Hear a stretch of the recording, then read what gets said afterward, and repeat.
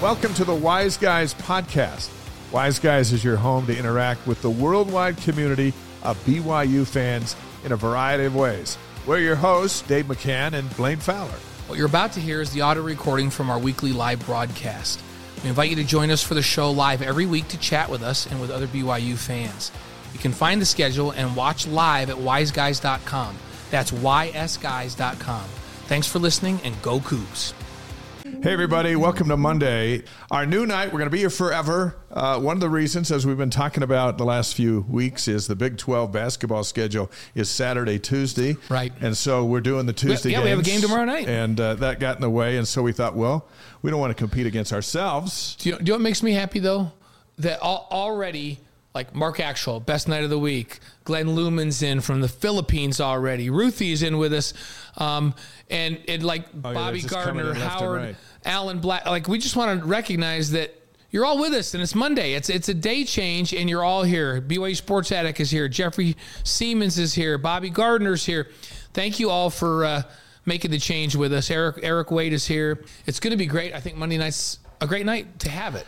It's a great time to be the number one BYU sports live stream show in the history of the world. Eric says it hasn't changed. It's actually Tuesday for them. Yeah. Well, he's a day ahead. Yeah, that's right. Give us the scores, Eric, so we can get some action down. That's right. If you're a day ahead, we'd like to know. Get in on some Monday games. Hey, we're still on YouTube, Facebook, Twitch, and, of course, our home base, ysguys.com. That's where all our interviews are, and there's hundreds of them, from Danny Ainge, Steve Young, Wally Joyner, Marie Osmond, Kyle Van Noy, Sherry Dew. Our interview with Harvey Longy last week was awesome.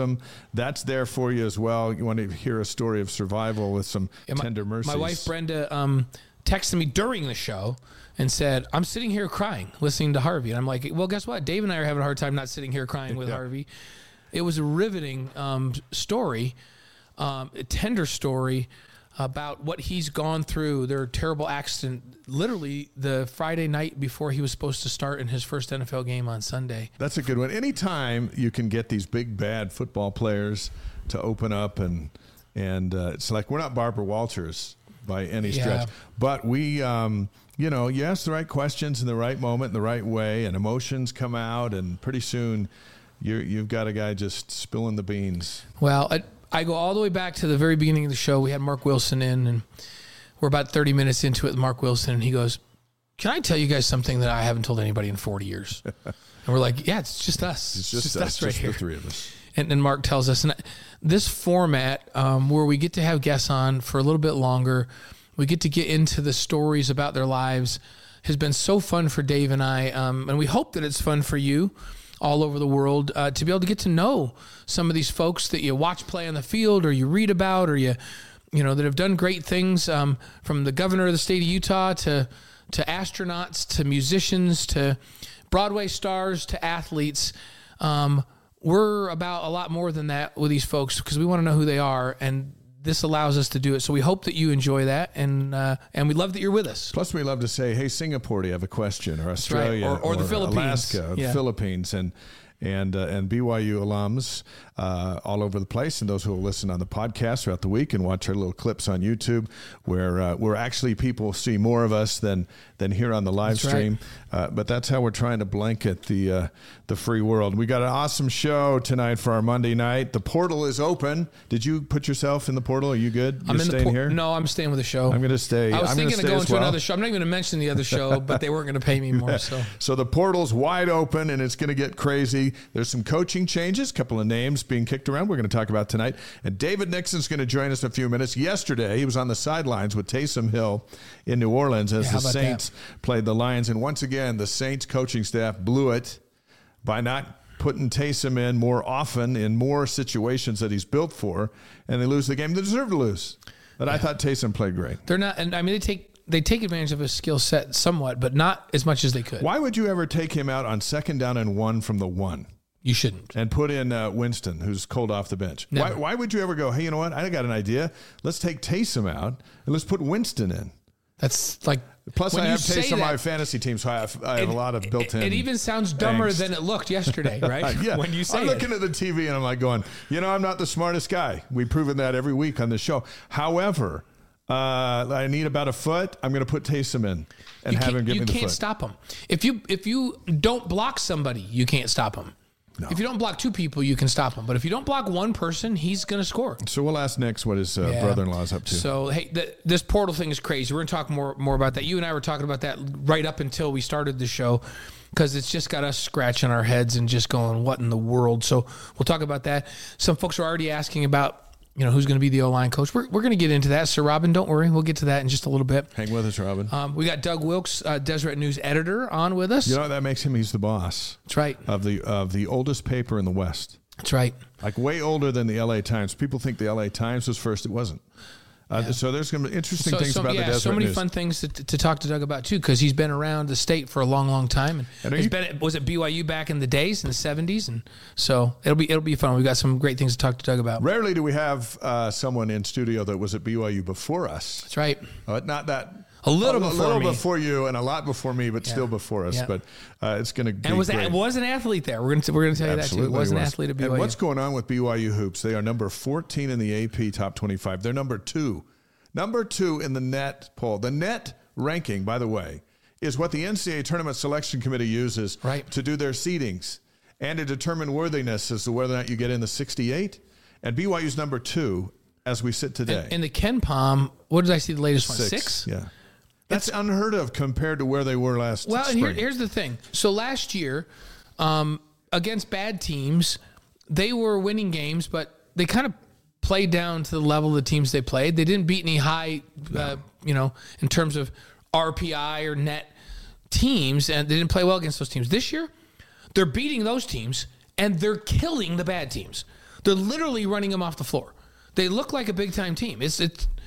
I can't wait for them to get in the Big 12 because I keep wondering if this is fool's gold or not. Well, that's what everybody's thinking. I got a story in the Deseret News tomorrow morning about that exact thing. It's like, what are we watching here? But there's some things that, and we'll get into it in just a little bit when we talk a little bit more about basketball, that I think carry over into the Big 12, that are characteristics of this team that I think bode well for them as they move into Big 12 play. So we'll talk about that. Let's jump into some football headlines before David Nixon joins us. And Jay Drew of the Deseret News wrote today, and it's all over the chats, depending on where you go to chat, that the BYU needs an offensive line coach. And Jeff Grimes has emerged as one of the top candidates.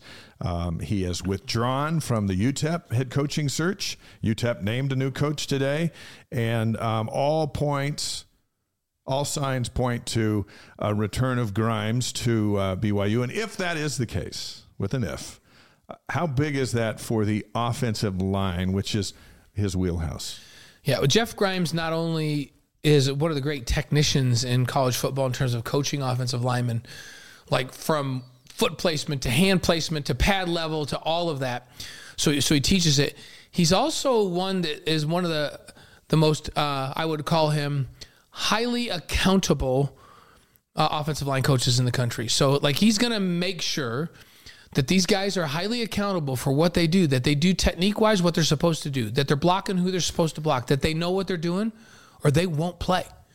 And so I think he brings an edge to an offensive line that's hard to match anywhere else in the country. Let's be honest, we didn't have an edge on the offensive line this year. We had big guys. We didn't have an edge. Right, and when we talk about Jeff Grimes, he'll bring that edge to that offensive line. Those guys will be mean and nasty, and we don't have a formal announcement yet. We're waiting on that, but you saw it in the papers today that he's right at the top of the list. Here's the other thing, Jeff knows he's been at BYU a couple of times, right, and he knows the culture. He knows what it takes to recruit here. He's very comfortable here, so it makes a lot of sense. Now, remember, there's another position open as well. Yeah, and tight end coach. Yeah, and tight end coach. And remember that Jeff Grimes was the tight end coach at Baylor. And Mateos was the offensive line coach. And Jeff Grimes was the run game coordinator. Yeah. So do they go out and get another guy that comes in tandem with him? Let's say, and I'm not saying this guy, so nobody quote me on this, but say somebody like a Ryan Pugh. Because remember, it'd be a great idea. When I think that when Jeff Grimes and Ryan Pugh were here together before, man, I felt like that was as good as we had in years, in terms of how that offensive line performed and how much they lived up to the potential when you had those two guys working together. So could we see something like that? I don't know. I don't know the answer to that. I do know. We're going to find out here pretty quick. Yeah, we're going to find out very quickly. We do know that Jeff Grimes is right on the top of the wish list, and that would be an easy one. And someone like a Ryan Pugh would be great to bring in with Jeff Grimes. Yeah, and we'll be watching closely because we feel like that there's some kind of announcement to be made this week. So hang with us. By the way, Neil's in from Tucson, Arizona. Nathan from Lake Orion, Michigan. Is it Orion, O-R-I-O-N, or is it Orion? I think it's Orion. And did Orion just miss out on the Big Lakes voting? That they were like 6th or whatever? You know? Do you remember Orion's? Maybe it's a small lake. Do you remember what Orion's belt is? No. It's a star constellation, but it was also the thing on the cat's collar. Orion's belt was on the cat's collar and MIB's, the Men in Black. Really? With Will Smith, yeah. I didn't notice that. Orion's belt, yeah, it was on the cat's collar. Greg's in from Provo as the Wise Guys on a Monday night. Hey, Tyler Batty announced over the weekend that he's coming back for next season. Now, I don't think any of us thought Tyler was ready to go to the NFL. But a lot of guys start thinking that they might be, or if they want to come back and go through the college grind. He's been here a while. But another year in this defense will get him ready, give him a shot. And what it does is it also gives BYU a shot because they've got John Nelson back healthy. Yes. You can build around Batty and Nelson with some recruiting, whether it's in the portal or whether it's in the JC market, which they're heavily involved in, to beef up the interior line. Yeah, you need some monsters inside. And then, what I like is that I feel like Tyler Batty played at his best down the stretch. I thought he really started to come into his own and started to understand this new defense better and what was expected of him and how to play within it. And so I feel like the decision to come back is a good one because now this defense in year 2, like I felt the defense was really good at times and there were some lapses at times. And those lapses wasn't because the guys weren't playing hard, because guys were out of position. They weren't gap sound. We talked about it a lot on our AFR show. We've talked about it here. Nixon, who's coming on with us, boy, he and I talked to her blue in the face about run fits and all of that. But it was a brand new defense for all of these guys except for Eddie Heckard and Cam at the corners, right?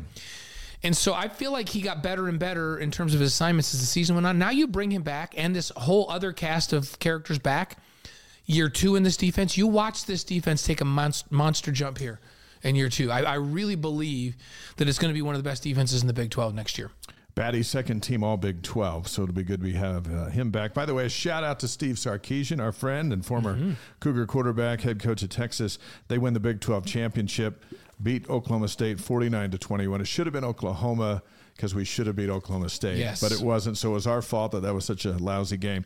But Sark's going to the college football playoff and a chance to win it, which I still think it's amazing that a former BYU player has the #1 football job in America. And you know what? As a head coach his team at Texas is peaking at the right time. Yeah, they looked really good last week. Like they're playing well. Our first guest tonight is our colleague on BYU TV and former NFL linebacker, Cougar star, David Nixon. And Nix, first of all, welcome back from New Orleans. You were there with your boys to hang out with Taysom as he played the Lions. And I know you put this picture out on social media. We're going to show it here in a sec. First of all, good evening. And secondly, how was it hanging out with Taysom? Wait, first of all, where are you? Are you at your house? I'm here at my house. Do you live in the temple? Like, what is going on? Is that the temple room? This is my living room, guys. We got the stockings going. Oh, nice. Okay. Nice. My office is under renovation right now, so I moved venues into my family room. You were blocking the TV, and I was like, man, I think Dave's coming to us from the temple right now. Yeah, that looks good. That looks good. I'm glad you got the tree. That's up. next week's. That's next week's appearance. Next week's appearance. Hey, what was it like hanging out with Taysom and treating the boys to a NFL game? It was fun, man. That was my first time. My little boys, I feel guilty for saying this. That's the first time I've taken them to New Orleans. I've been to probably a dozen games down there, but I finally took them down there just because of sports and school. It's always tough to get them down there, but they had a blast. We got on the game. We got on the field pregame. I think that's the picture right there you see in front of you. Yeah. And got to say what's up to Taysom. He dabbed him up and all that fun stuff. And then after the game, we got down on the field, and unfortunately, we flew back last night. And so we didn't get to see Taysom after the game. So I texted him. I said, hey, great job. Great game. You killed it. You crushed it.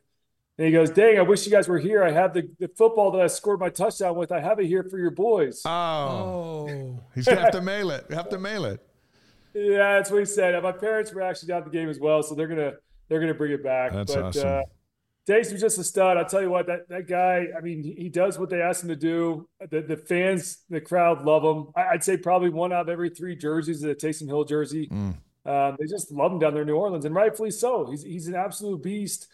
He's unstoppable. Even when he lines up his quarterback with the running back in the backfield, they know that he's going to run power counter, and he still gets 6, 7, sometimes 10+ yards per carry. It's unbelievable what he does, and the spark that he provides to that offense. It's fun to watch, and I'm telling you, you probably heard on the telecast, but every time he came in the game, the whole crowd erupted. I mean, they love seeing him in there. And listen, some of that's maybe due to Derek Carr's issues he's got going on right now, but it was a fun game, and it was a fun comeback. Obviously fell short, but it was fun to see him try to make a run there at the end. So this begs the question then, with everything you just said, 2nd and 1, let's take Taysom off the field and put Jameis Winston in the game. Like, what in the world? Did the fans boo? Like, what are they even thinking?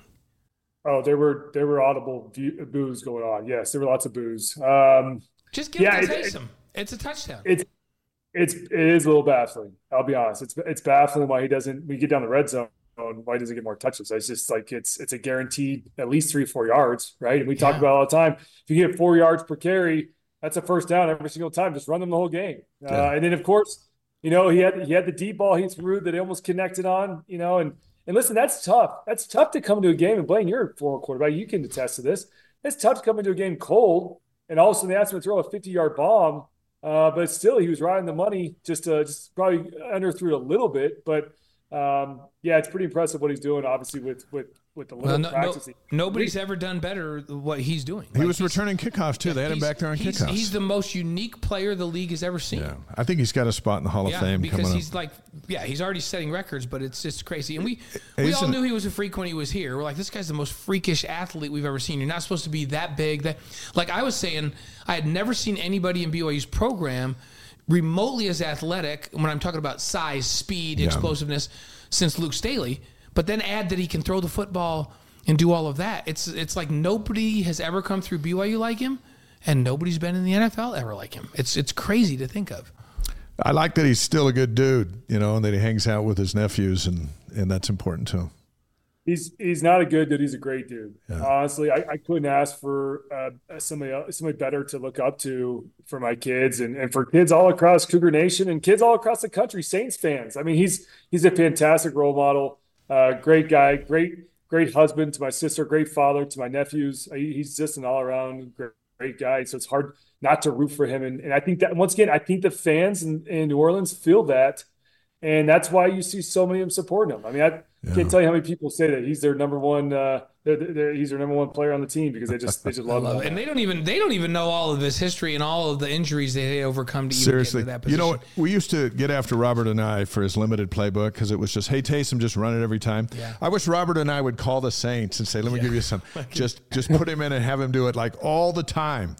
And it's a remarkable story, and to keep grinding the way he did with the major injuries they had, and they were all fluke injuries, and he just kept grinding to find himself where he is pretty amazing. So hey, I know we just have a few minutes with you because your boys got a ball game tonight, so let's jump right into it. In the event that it's Jeff Grimes back to coach the offensive line at BYU, and we were referencing Jay Drew's report in the Deseret News today that all signals seem to be pointing this way. Is that good? I think it is good. I mean, listen, there's no question he knows how to coach the offensive line. I mean, and I played there when he was there. He's been back for a second stint. We got to be around him. The guy's a technician, and he knows how to coach up that O-line. He brings back a lot of experience as a guy who's been at major P5 programs across the country. And I think he's just one more resource there in the offensive room for Aaron Roderick, who clearly needs some help kind of in the run game to get that spark. And if he comes back and he's a run game coordinator, I think he provides a lot of value to that offensive room. But this offensive line group, it struggled. It's obvious. Everyone knows that. And I think that the type of discipline and the technical side that he brings, I think it would prove pay dividends for this offensive line. I think you see vast improvement beginning as soon as next year with that offensive line, what he can do. Dave, we saw ETN. For example, you and I break down film for AFR, And there were plays where, like, he just wouldn't block someone. And it almost looked like he was confused. Then there would be other plays where he knew what he was doing, and he would come down and he would literally obliterate somebody. And we'd go, oh, who's that dude? Does that get fixed if Jeff Grimes is the guy? It has to. When you have that big of a body, that big of a human, and when he shows potential in certain plays to go down, like you said, and wash down the entire right side of the defensive line, and then the next play he whiffs on a block because he just lets him loose. That's a learning thing. I mean, he's got the skill, he's got the ability, he's got the size.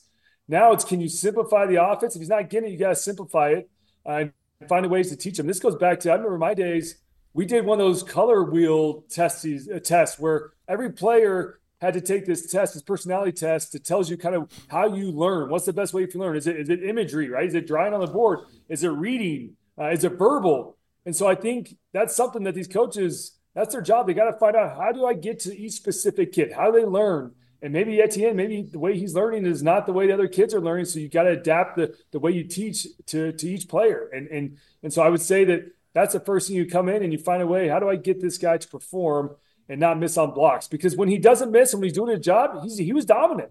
But listen, there were lots of times this year that everyone saw where he whiffed on blocks or he completely wrong assignment. And it cost BYU. You had free runners to the quarterback, and some of those resulted in turnovers. And so got to find a way to get that fixed. And listen, that's the type of guy Grimes is. He's once again, he's a technician. I think that's something he could definitely clean up. Transfer portal open today. It's completely nuts already. You got quarterbacks who are supposed to be in New Year's Six Bowls, who are putting themselves in the portal, like Dylan Gabriel, Oklahoma's quarterback. Ohio State's got some guys. Texas has some starters. They're in the playoff, and they got guys going into the portal. We haven't seen anything like it. This year's going to be bigger than the previous 2 years because the underclassmen have figured it out. I can get a pay raise, and I might be able to get a starting job without having to earn it.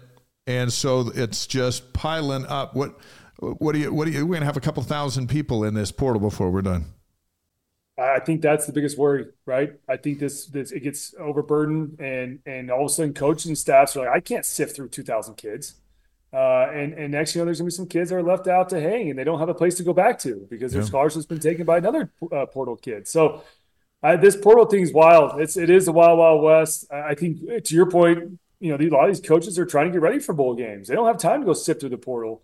Fortunately, there's kind of a dead period now between now and bowl games, but so they hopefully get a head start on it. But, for a lot of these other schools that are playing in bowl games, it's tough. You're trying to balance two things. But listen, I actually don't hate the portal. I think it's, adds a whole new element, and it allows kids that are in bad opportunities to go find better.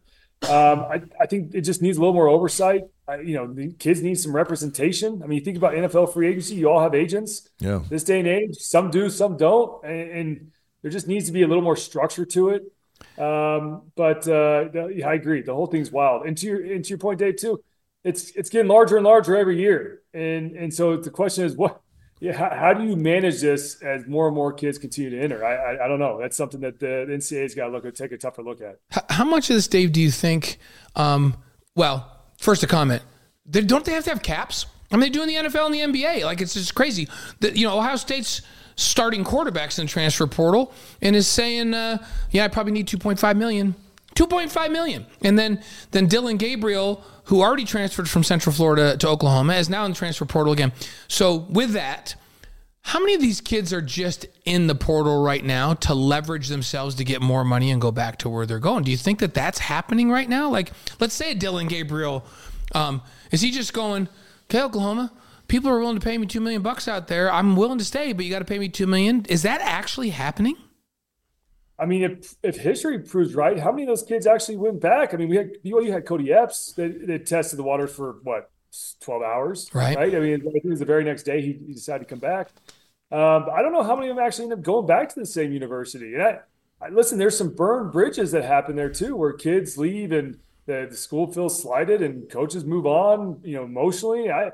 I don't know. I mean, yes, if you're a top player like a Dylan Gabriel, he probably can go back to Oklahoma and get some more money. I think there's some leverage plays there, but we're talking a handful of kids, right? Same thing with Al State. I mean, there's probably a dozen or two kids that have that type of leverage, and the other, call it 1,900 kids, don't. Right. And they think they might. They think they might. Yeah, they think they might. And BYU's probably not going to get one of those kinds of kids, but maybe they get some of the other 1900s. So, Dave did a great article on BYU's shopping list out of the portal. What's your thought on what BYU needs to do in the portal? I think two things. I think you've got to go back and find a quarterback. I like what I saw from Jake this year. Yes, he had some mistakes. And yes, we've talked about AFR where that happens with young quarterbacks. But I think he can be coached through that. And he's going to learn. He's got a whole offseason to go back and watch this film and see all the mistakes he made. So I'm not done with Jake Retzlaff by any means. But I do think now with Keenan being gone, I think you need a veteran quarterback that can come in there and mentor him and that can push him. Competition breeds success, right? Competition makes the cream rise to the top. So you've got to find a way to find another quarterback that can push him and maybe even take his job. But I think quarterback first and foremost, and then I've harped on this for years now, and for me, it's all about the defensive line. BYU, in order to play Jay Hill's scheme the way he wants to play it, they've got to go out there and get the big dudes, similar to what, frankly, Utah has. And I know that's tough to say, and it's tough to find because those guys come at a premium. But they've got to shore up that defensive line. I think BYU traditionally recruits great at linebacker, safety, corners. BYU's very young in that position group as well. So I think BYU's okay there. But that defensive line is something where, having Tyler Batty come back, that was welcome news. But I think you need some more nose tackles and bigger bodies in the middle that just help plug some holes to allow these linebackers to run a little more free. All right. Block eaters. In our last 3 minutes with David Nixon, our friend and BYU TV football analyst, let's say you're the commissioner of the college football playoff, and here it is Monday night, and you're still being bugged about the selections of Michigan, Alabama, Washington, and Texas, and you say what? Listen. We only have 3 minutes. I mean, I am still irate about. They got it wrong. They got it wrong. Who should they have had? I'm on like 4 different text threads with buddies. You don't want Bama in this nonsense, right? Bama should not be in, right? No, Florida State should be in this. I don't care if they're on their third string quarterback. Their second string quarterback is going to be the one playing in the playoff game. And then you tell me what's wrong with a 3-0 result? What if their defense goes out there and shuts out Michigan, right? Like. That's football. Like there's 22 players on the field. I think they got it wrong. I think it's a travesty. You got Florida State who's undefeated, won their conference championship. Alabama had their shot when they played Texas. They lost to Texas. That was their shot. It's done. At home, by the way. At home, right? Yeah, but I'll tell you what. Alabama looked like the best team in the country when they beat Georgia on Saturday. Yeah, but they didn't look the best when they almost lost to Auburn. They had to have a Hail Mary to beat Auburn. So it's like, any given Saturday, any of these teams can look great or look bad. But you got to go by the records, and the records is Florida State had the best record between those two. And thank goodness we go to 12 teams. Thank goodness we go to 12 teams next year, right, Dave? Because there's no telling if you go 12 teams this year. Who's to say that Oregon doesn't get hot and win the whole thing, or Ohio State doesn't get hot and win the whole thing? Like it's a travesty we're not at 12 teams this year because this year really points out that it needs to be more. And this year is interesting because I feel like, honestly, I was talking to somebody about this today, between college football and NFL, there's not really a clear-cut champion this year. Like, if you told me that in the Final Four, Michigan being 1, Alabama 4, I think any of those teams in this playoff could beat each other. And I have no idea who's going to win the championship. Usually we're always like, it's Georgia, it's a toss, shoe in, just get it done with. NFL, it's easily the Kansas City. Look what happened in Kansas City last night. Yeah. I mean, that's what's so fun about this college and pro football season this year. There's no clear-cut champion. Eagles go out there and get dominated by the 49ers. I mean, it's just any given Sunday, right? Any given Saturday in college football. That's what's going to be so fun about the next couple months for both leagues is anything can happen. Next, let's say Alabama, which I think they will beat Michigan, and then I think they will win the national championship if they play like they played Saturday. If they play like they did against Auburn, then Michigan will beat them. But Michigan put me to sleep against Iowa. I was like, come on, Michigan. But if Alabama wins it all, do you still feel the same? You still hold your ground that Alabama shouldn't have got in? Yeah, because who's to say that Florida State wouldn't have beat Michigan and then gone on to beat Texas and Washington? I mean, they were undefeated. I mean, Georgia could beat them all. Ohio State could beat them all. Oregon could beat them all. So, should Oregon be – But Florida State with their quarterback, I mean, they were so bad the other night. Their defense was awesome. I will say it was bad. It was bad. But their defense stepped up. Louisville's a top 20 offense that they held with, 6 points? I mean, if it's a defensive game, like I said, they win 3-0, 6-3, then that's game of football. Kudos to them for having a great. By the way, you don't have to have an offensive shootout. I'm with Dave. I feel like an undefeated Power 5 conference champion has to be in. And Alabama lost, and the fact that they lost to Texas at home, and it was a 10-point loss, and that they struggled against Auburn. I'm just like, you know, September was a long time ago. Yeah. Well, they didn't. Auburn wasn't a long time ago. They looked Auburn like crap. No, but Saturday was most recent, and I think that's probably what got the committee going. Okay. So that means that the 49ers will win the Super Bowl without question because they just killed the Eagles, who are the best team. No, because I guess they could play 2 weeks from now, and the Eagles could put it on the Niners the same way the Niners just put it on the Eagles. That's true, but they got like 6 more weeks of the regular season for those guys. No, but what I'm saying is just because Bama was great last week against Georgia doesn't mean that they're the best team in the country.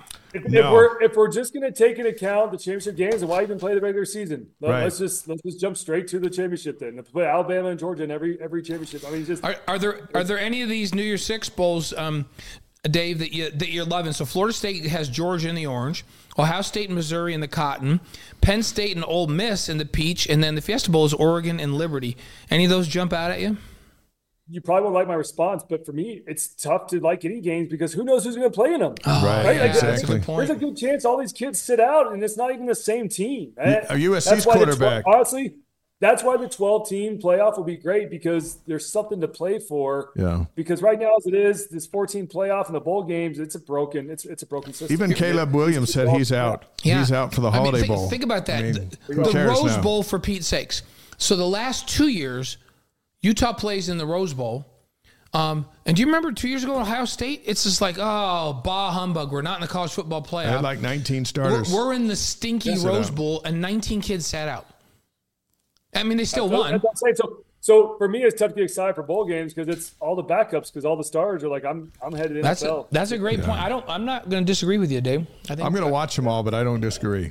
Yeah. Listen, I'm watching every single one. Don't get me wrong. It's still between the portal and everybody sitting out, this thing is broken. Can you be the commissioner of the NCAA and fix this thing, Dave? Why not? Look, he's not doing anything else, so might as well. We're grateful to have you on tonight. Our advice to your son from the Wise Guys tonight is we want to see 10 3-point shots attempted. Yes. It's like we're not quite going Mark Pope on you with 35. We're saying 10. Tell him we want to see 10. He might only hit 1 to 10, but I'll tell him. That's all right. That's all right. And just tell him, don't hesitate to shoot. Just shoot. I like it. All right, brother. Thanks for joining us. All right, guys. David Nixon. Appreciate it. Our colleague of a long, long time on BYU TV with After Further Review and all the things we do, and played in the NFL, was a star at BYU. We don't just like him because he's Taysom's brother-in-law, but we like the fact that he is Taysom's brother-in-law because we get the inside scoop. Yep, it's fun. So we appreciate that. And Dave and you and I and Bilo, we've watched a lot of games together over the years, and we watch them very differently than most people watch them because we literally sit and break down the game because we know that we've got to come back on Tuesday with After Further Review and break down specific plays. And so it's really fun. I've always said we ought to do a live stream from the green room while we're watching a game and just listen to all the stuff that's going on, but we might get in trouble. Yeah. We might get in trouble with that. Sometimes it's best to not have a live mic in there. Doug Wilkes is going to join us in just a couple of minutes. He's the editor of the Deseret News. We've got our Cougar Board question of the week. You ready? This is, if you're not familiar with Cougar Board, it's the largest online community of BYU fans. Thousands of posts daily. Wise Guys is on there all the time. There's our pictures. I might put the Jet shirt. They're trying to get Zach to start again this week. Yeah, I just saw so that. So I might wear my Jet shirt again. I'm not sure. If Zach starts again, I'm back on board. But I still think they're the worst organization in all of professional sports. Some New Yorkers were tweeting what the hang-up was, and I answered, and I said, you know what? I think it's his life insurance company isn't going to cover him if he goes back out there due to that offensive line. All right, here's the question from the Cougar Board insider, Dilbert. What do you think were the main underlying issues that kept the offense from working very well this year? How fixable do you think those issues are this coming off season? Yeah, believe me, there were multi-factor, it's multifactorial. So one of them is what we just talked about with Dave Nixon there for a bit. So let's start with that. There seemed to be a lot of confusion throughout the entire season on the offensive line. Very few times did we see guys actually line up and block the guy they're supposed to block and get beat. What we saw was hesitation. Am I supposed to go down here, or am I supposed to combo to this guy? And then they wouldn't get where they were supposed to be quick enough, or didn't take the right step, and a guy comes through the gap. Or I step over here, and a completely free player comes through. I saw that more this year than I've seen in any year that I can remember at BYU. It's completely unacceptable. And there's two reasons for that. One of them, they have a new line coach that's going to bring more discipline. The other is they started the season with 3 transfer offensive linemen that have never played in this program, starting for their first year in this offense. And that seemed to be a thing. And we were like, at the beginning, we were talking about, these are 3 guys that have started and have been really good. And I'm going to admit, I'm one of the guys that got a little too excited about that. I underestimated how important it is, especially at that position, to grow up guys that have at least been in your program for a year or so, that understand exactly all the calls and all the combos and have played together as a unit, and it really, really hurt. So I think the combination of not holding the guys accountable enough and the lack of experience of playing together hurt BYU. And do I think it's fixable? I absolutely do. Because I think there's enough young linemen in this system, and you can pick up a portal guy, right, or 2. I just don't think you can start 7 first-year guys on offense, no matter how much they've played elsewhere. And a lot of these guys, Aiden Robbins still looks like he's coming back. LJ Martin coming back. You've got some of the quarterbacks coming back. You got a whole group of wide receivers coming back. You have some young tight ends, and they may look for a tight end in the portal, but you got some young tight ends that have been growing up in the program that are coming back. So it will be a much more veteran offense. I think the accountability level on the offensive line will be better. And if you get Aiden Robbins back and he's 100% healthy all year long, that's the third factor. Yeah. Broke his ribs, tried to play with it. Hard to play hard when you can't breathe and when it really hurts. That seems to be a key. And look at Aiden Robbins the last couple of games of the season when he was, for the first time all season, 100% healthy. He was a beast. Oh, yeah, and how about run him downhill? Yeah. And Just a suggestion. So all of those things can be fixed. I also think somebody like Jeff Grimes comes in and says, hey, if I'm the run game coordinator, Aaron, this is the run scheme that fits this running back and these offensive linemen best, which we felt all year long, man, they run downhill a little bit more. And we saw at the end of the year when they did that, Aiden Robbins was at his best. So I have a resounding yes, it can be fixed. All right. I think this offense makes a bounce back this year. I think starting 7 new players wasn't a great idea. And I'm going to admit, I thought it was fine. And as the season played out, I'm like, you know what? I was wrong. You can't have that many new guys. Yeah, we were all wrong on that. There's the Cougar Board question of the week. Hey, shout out to UNLV, by the way. They're in the bowl game against Kansas, the Guaranteed Rate Bowl, which is ironic because they're coming from Vegas where there's no guaranteed rates, even though they say that. All those years we spent calling UNLV when they're in last place. They're in a bowl game, and they deserve to be there. They won 9. And for those of you that didn't pay attention because there was no reason for you to, Dave for a lot more years than me, but Dave was the voice of the Rebels down there. I became the voice of the Rebels when we went into the dark ages of the Mountain in the Mountain West Conference and lost all our rights. Right? BYU lost all its rights because the Mountain took them all. And so we kind of disbanded for a little bit. We were BYU guys during the preseason. Yep. And then when the conference game started, we were off doing different things. And Dave, the Rebels got back into a bowl They were game. looking for somebody to do a lot of their preseason stuff down there locally. And Dave said, "Hey, I got a guy. I know a guy. He lives up in Utah." And so Dave and I used to be the voices of UNLV football and basketball for a while. 2 BYU guys voiced the Rebels. Some people had a hard time with that, but not the people who paid us. No, and you know what? We were big UNLV fans. We were. We were big UNLV good fans. They were good to us, and they had good kids come through that program. Bronson Kafusi is going to join us next week. Ross Oppo and Eric Mika on December 18th on the Wise Guys. Monday nights here forever. Did you see Puka over the weekend? Oh, my 4 goodness. catches, 105 yards, touchdown. The first Rams rookie to exceed 1,000 yards receiving. And he's just, I'll tell you what, I don't know what the bigger story is. Taysom's continual dominance or Puka Nacua or Fred Warner. I mean, you got 3 guys in 3 different positions, 3 different stages of their career. Just phenomenal. But Puka's making a case for the best rookie receiver in the history of the league. Yeah. He's making a case. Fred's the best, making a case, best linebacker. Fred is the best linebacker in the National Football. I don't think anybody would argue with any of us that Fred Warner's the best linebacker in football. And Taysom's the only guy doing all his stuff, ever. There's nobody like him. Yeah. So whatever he's doing, he's the best at it. You know, Frank Gifford, if Frank Gifford tried to tackle Taysom Hill, the health department would get involved to make sure it wouldn't happen. Well, Don Meredith, who used to work with Frank Gifford, used to sing "Turn out the lights, party's over." He'd be singing it. He'd be singing it. Hey, Puka, by the way, is playing the Ravens this week, so Kyle Van Noy is going to be trying to tackle Puka Nacua. And if I'm Puka, I avoid Kyle Van Noy at all costs. If you're running a crossing route, don't run it on Kyle's side. Jaron Hall might get back in action. We'll see as the Vikings play the Raiders. Fred Warner is at home against the Seahawks, and then Taysom, Jamal, and Danny, they're taking on the Panthers at home in a big game for the Saints. The Saints just can't figure it out. They just got to get out of their own way. Yep. All right, before we bring Doug in, women's soccer, let's wrap up a couple things with soccer. 20 wins, 2 losses, 4 ties. They lost in the semifinals of the College Cup. Stanford scored 2 goals in the first 4 minutes. And then there were no goals the rest of the match, and BYU lost 2-0. You just can't get behind that early at this stage of the game because the teams are too good. No. North Carolina was really good, and they got down 3-0 early and came back and won. But you can't make a living. And North on that. Carolina plays a different style than Stanford. Stanford's hung their hat on defense all year long. It's one of the top defensive squads in the country. And so an awesome season for. And I don't like Cougs. Stanford style, by the way. I got in a big long discussion with my daughter-in-law. And I said, there's got to be something. And then I talked to Hillary Kafusi at church on Sunday about it, our former BYU goaltender. I'm like, what can we do for soccer to change teams that just play defense and then they get 1 goal and they park the bus in front? Or they play for ties all season long. And all of them said, we need to eliminate ties in the regular season. That'll force teams to play offensive a little bit more. You can't do a shot clock in soccer. But it took me back. I watched that match and it took me back to watching North Carolina run 4 corners offense and stall for 17 minutes and a half of a basketball. And then everybody said, this is so ugly. Let's put a shot clock.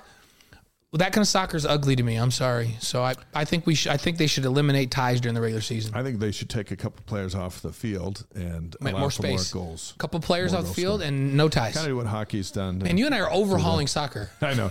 The purists probably mad at us. First team All-American, Brecken Mozingo and Lavini Vaca. Third team All-American, Olivia Wade-Katoa. We send our shout-outs to them. And BYU ranked number 1 for 2 weeks during the season. That never happened. And they beat number UCLA. 1 in the country. Yeah, it was awesome. It was year. a phenomenal season. Nice start to life in the Big 12. Yeah. How about women's volleyball? Finished 25-7. Another NCAA tournament for the women's volleyball team. They never miss. Another Sweet 16 appearance. And Arizona State, the 5, swept BYU, the 4 in the second round. Yeah, they just pounded them. Yeah. So they were better. They were better that day. Yeah. BYU's now 64-0 against Weber State. Yeah, they beat Weber in the first round of the NCAAs. How about that? 64-0 against a team. You don't see that very often in anything. Yeah.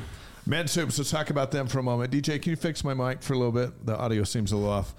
Men's Hoops are 7-0, up to number 14 in the AP Top 25. That's up 5 spots from last week. Yeah. Net ranking, the NCAA evaluation tool. That's what NET stands for, N-E-T. NCAA, E comes evaluation, and T is tool. Yes, there you go. BYU's number 2, Houston's number 1, Kansas is number 16. So that's got people scratching their head a little bit like, well, what is this? Yeah. What does this even mean? Because remember, Kansas was preseason number 1. BYU was preseason number 100 and something. Yeah. It's been amazing. Ken Palm, the number 6. First 7-0 start since 2010 with Jimmer. I mean, that's where we're at. And we were talking about how they're so different than the last couple years. So let's use the Fresno State game as an example. They beat Fresno State 85-56 at the Delta Center last Friday. Yeah, Fresno State didn't have a chance. Like, they literally beat the living crap out of them. Jackson Robinson, 24 points. Spencer Johnson, 22. Both career highs. Jackson's he's blooming into a star. Yeah. He really is. Off the bench. Yeah. And Spencer's what he always has been. Spencer's been a star. He's the quietest star you're ever going to find, but he just quietly gets it done. And Jackson Robinson is blossoming. And Coach Pope told us before the season, Jackson Robinson has a chance to be a star. He just needs to play a little more consistently. Well, we've seen that out of him. And they out-rebounded Fresno 34-27. And what I like is they're taking care of the ball. They're playing this up-tempo. They're shooting threes. They're playing scrappy defense. They only turned the ball over 7 times against Fresno State. Great performance. Yeah. Fousseyni Traore is day-to-day with a knee and a hamstring. Honestly, we don't think we're going to see him until the Big 12 comes back. I think that's probably... He's got 4.5 weeks to get healthy. Get him healthy. They need that depth for the... And they've been managing Ali Khalifa's been a revelation. And Tiki Aliatiki, this is a great month for them to get minutes. There's a couple of big tests like tomorrow night, which you and I will be on the call with Spencer. Evansville at 7-1, BYU 7-0, 7:00 Mountain Time on ESPN Plus. The Purple Aces, they were picked 11th in the Missouri Valley. They're just like BYU, but they're playing good. They beat Northern Iowa on Saturday. Watch the end of that one in overtime, 91-89. Northern Iowa was picked second in the Missouri Valley. Yeah. So that's a big test. And then Saturday might be their biggest between now and Cincinnati. Yeah, and when you say biggest, not only and one of the biggest teams they're going to play. Yeah. Carlson's a beast that plays for the University of Utah. The Utes are 5-2 right now. That game will be 5 p.m. on the Pac-12 network if you get that. You can find that or BYU Radio. Probably easier time BYU's finding been that. dominant in this series. They've won 12 of the last 16. This is the first and only true road game on the non-conference schedule for BYU this season. Yeah, which is and I'm fine. Genius scheduling. Yeah, I'm fine with that. When you're in the Big 12. Yeah. Like in the past, it's like we got to go get some high RPI, high net games. We call them net in college basketball. Got to get some high net games. You don't need anything in the preseason. And look where BYU is in the net right now. And we should point out San Diego State, who BYU beat on November 10th when they were 17th. They're now back in the top 25 at 25. They're 7-1. So that is never going to be anything short of a great win all season long. With what and the you Aztecs and I were are talking doing. about it. We called that game.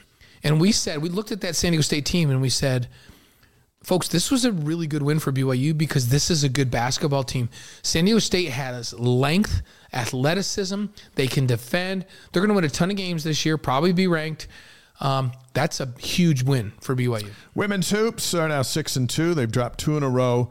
12th ranked Utah beat them up in Salt Lake over the weekend. Lauren Gustin had a cool 17-17. Yeah, 17. I think I got that right. That's normal for a Utah State is at BYU tomorrow, Tuesday, 3:00 Mountain. Spencer Linton and Kristen Kozlowski on the call. And then Boise State's at BYU Saturday afternoon at 2 Mountain, also on ESPN Plus. So does Spencer have to do double duty tomorrow? Does he call the game and then come and do sideline for us for the I think he calls the game, goes to get some massage, and then comes back. Okay, that's fair. I think that's what I feel like that's okay. That's what he's doing. Track and field, shout out. Yeah, congratulations to women's cross country coach Diljit Taylor, Big 12 co-coach of the year.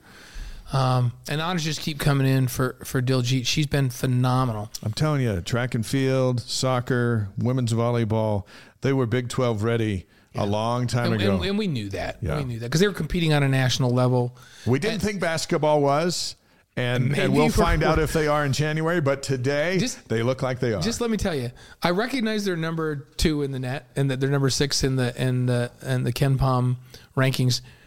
If they finish in the middle of that league, like say they finished, let's say they finished 6th or 7th, you're still a single-digit seed in the NCAA tournament. I would be thrilled for this BYU basketball team to finish 7th in that league. Yeah.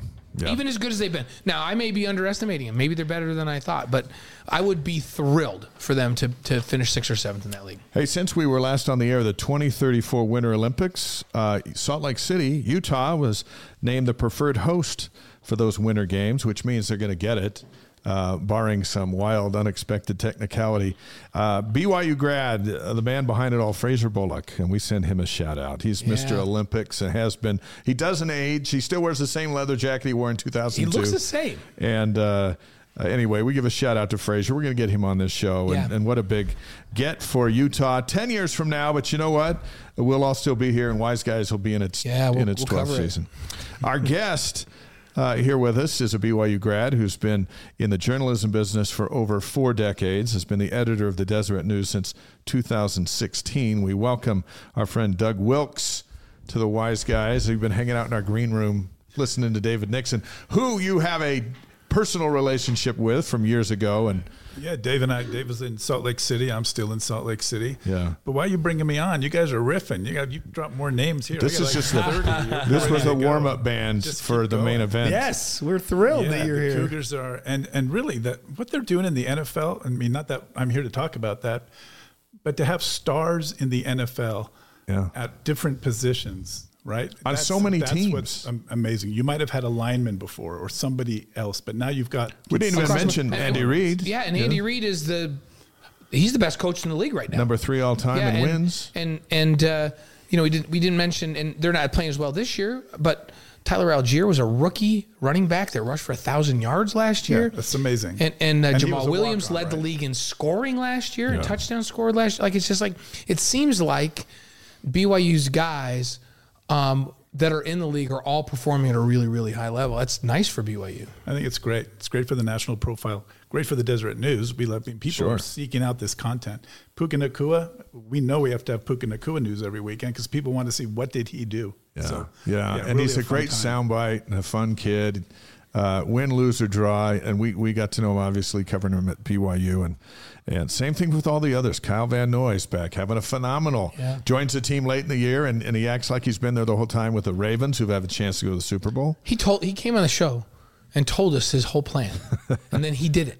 Like, he's like, I do not want to lay low all summer. I'm too old for camp. I'm going to lay low. I've told my agent, I do not want to do camp. I'll just lay low, and then something will come up after the season started, and I'll join a good team. And they're smart. They can play defense. They can see, and then they go to the right place at the right time and make the play. He's like, he is so good. All right, let's talk some football and get serious here. And we're going to start by going back to 1977. Yes. That's the year. During that year, Elvis died. Gas was 65 cents a gallon. Star Wars debuted at the movies. And a young Doug Wilkes was a member of BYU's junior varsity football team. And you have said this was such a crucial year for BYU football and what it meant to everything since. How come? Well, look at what happened. So 1974, Title IX begins to come up. Scholarships get limited. It used to be, like when I was in high school, you knew that schools like Nebraska, Ohio State, USC, they were getting kids on scholarship and then putting them in a closet so that the competition didn't get them. So now the scholarship rules start to change. By 1997, you have in camp, you have Jim McMahon, Mark Wilson, Gifford Nielsen. Yeah. Gifford Nielsen already had a national profile. You have Todd Christensen at running back. He later becomes great as a tight end for the Raiders. You have Bill Ring, who became a great running back with the Niners. Bill Ring's locker was right next to a guy named Gary Peterson. I don't know if you remember him. 6'4", 270 pounds. And 270 now is light. But back in those days, he had 30 pounds on everybody else. So you're on the cusp of something really, really amazing. And they're blowing out, they're winning 72-6, right? So everyone's looking at what are they doing at BYU? So that was kind of a remarkable time to be in camp. What was it like hanging out, wearing a uniform and being part of the program with these megastars? Yeah, so let me be clear. The people you have on this show are football players. I never played a varsity down. Yeah, but you played junior varsity, which is more than me. And I'm on this show every week. Junior varsity, you'd get together on a Thursday after practice. Lavelle would bring get ready to go play Air Force, right? Well, yeah, you just get there, and they say, okay. You're not scheming anything. You're saying, all right, who's playing this week? Okay, Doug, go. You're going to do punts. And then they have Bill Shefflin was the freshman that year. Bill Shefflin's claim to fame, of course, blocking the punt in the Holiday Bowl. Yeah. You had Mark and Steve Brady, who were from Tennessee. I don't know if anybody knows I remember the Brady twins Brady really well. Twins. So you had a lot of guys coming in there. There was a quarterback in that year, too, Mark Heinrich from Saratoga High School. That's right. But, he's in there with, 3 NFL guys, so he moves on. There's no transfer portal. You either play or you don't. Right, but for a guy, the ladies don't know the difference between who's on the JV. Steve Young told us a JV football story. Because Andy Reid was coaching the JV team when Steve was a freshman. And Andy said, hey, we're going to go play these guys. But we got Steve. Let's run the option. So they went and ran the option with Steve. What you literally did that. It was playground football, and we'd beat you beat Air Force, you beat Dixie, Rick's College. We beat, and you're just playing. Was Snow back? Did you go play Snow back in those days? Played Snow down in Ephraim. So Snow, Air Force had a JV program, Rick's College, all of those. All those guys. And so you had 6 games, and you're only a few years removed from freshmen being able to play. Right, Jim McMahon came in and he punted as a freshman, but it's only like a year or 2 since they had that kind of eligibility. But it was just an awesome time to be there, working with Lavelle, seeing, Glenn Tuckett, Doug Scoville, those are the guys who got me out of California, and they become legends. Mm-hmm. Dick Felt was the DB coach. I was the defensive back. Oh, I love Dick Felt. Did you? Yeah, one of my favorites. He was great. Unless you weren't great. So what you're saying is your love for Dick is probably a little different from yours. Well, I went over and ran the prep offense a lot my freshman year for the first defense, and the defensive coach Fred Whittingham recruited me. Mm-hmm. And so Fred was always good to me. When the D lineman would hit me, he would like get all over him, and Dick Felt would be like, "Hey, you're giving us a good look." So they were really, really good to me. Yeah, and that's when I was a freshman too. We're running defense for the first team offense. So again, Gifford Nielsen, Mark Wilson, Todd Christensen. There was a great receiver named Mike Chronister. We know Mike well. Yeah. I still think he's one of BYU's best ever. He was ahead of his time too, because he's a big physical guy.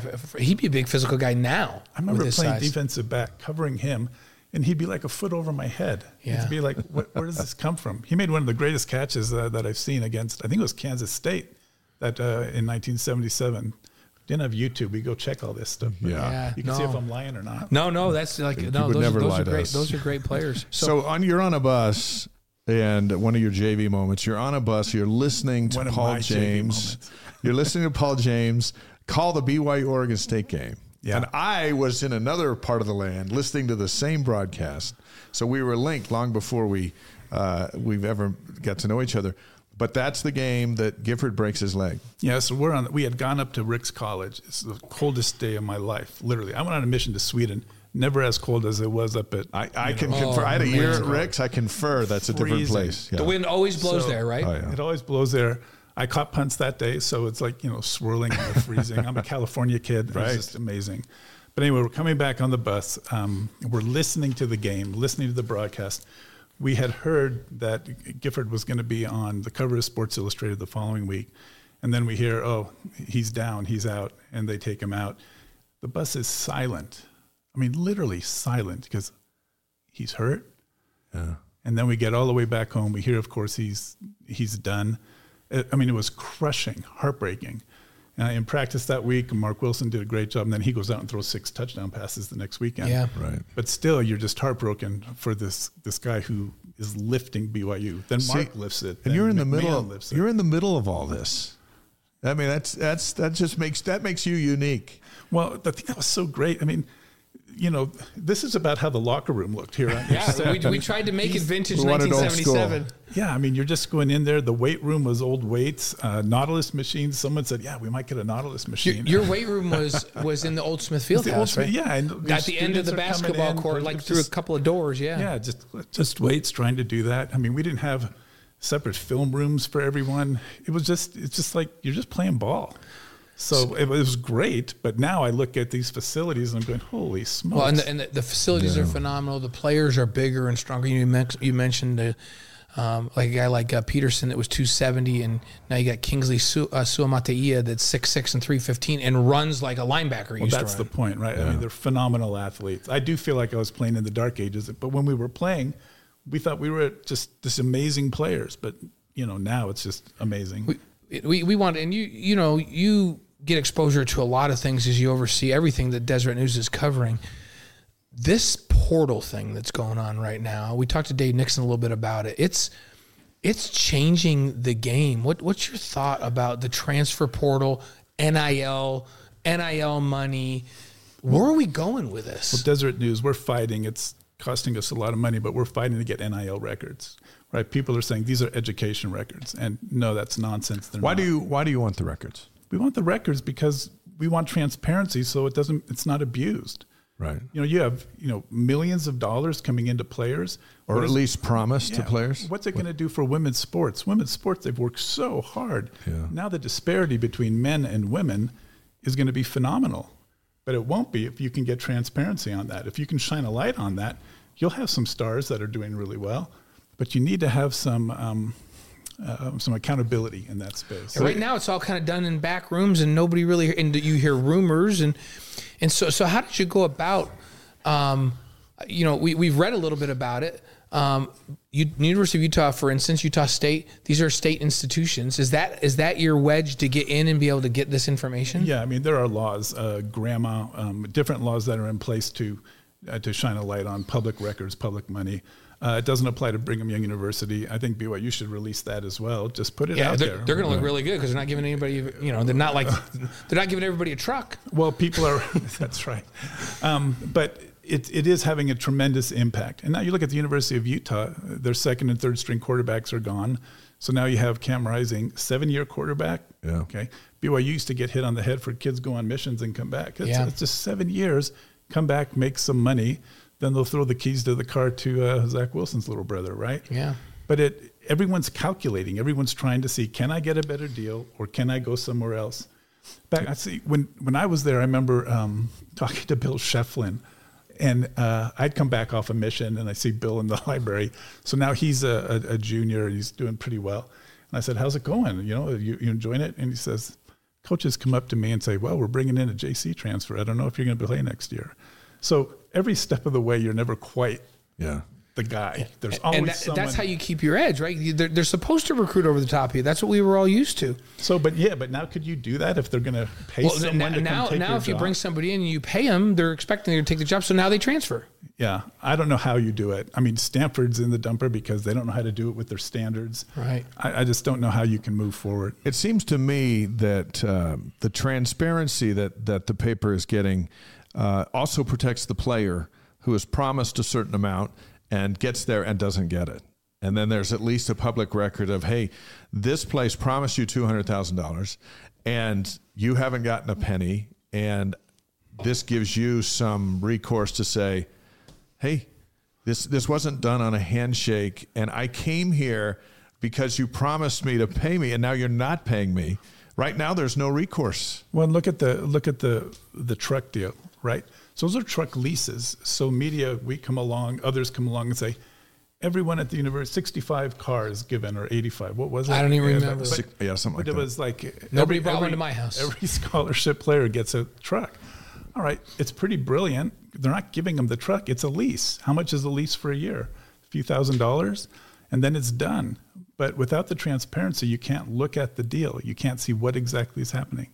And what is happening in the women's game. I think Title IX, 1974, now you're here 50 years later.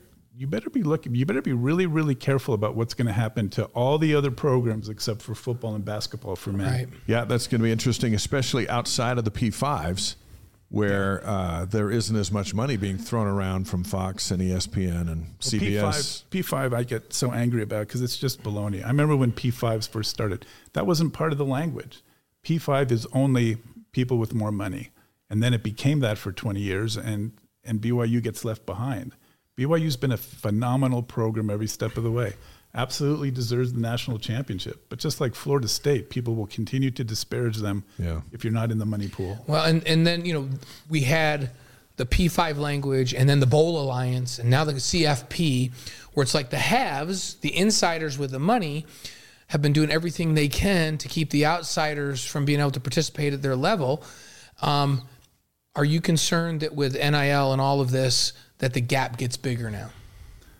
Something's going to blow up. I mean, you can't have 1,000 people in a portal, and you do, and have the bowl system do what it does.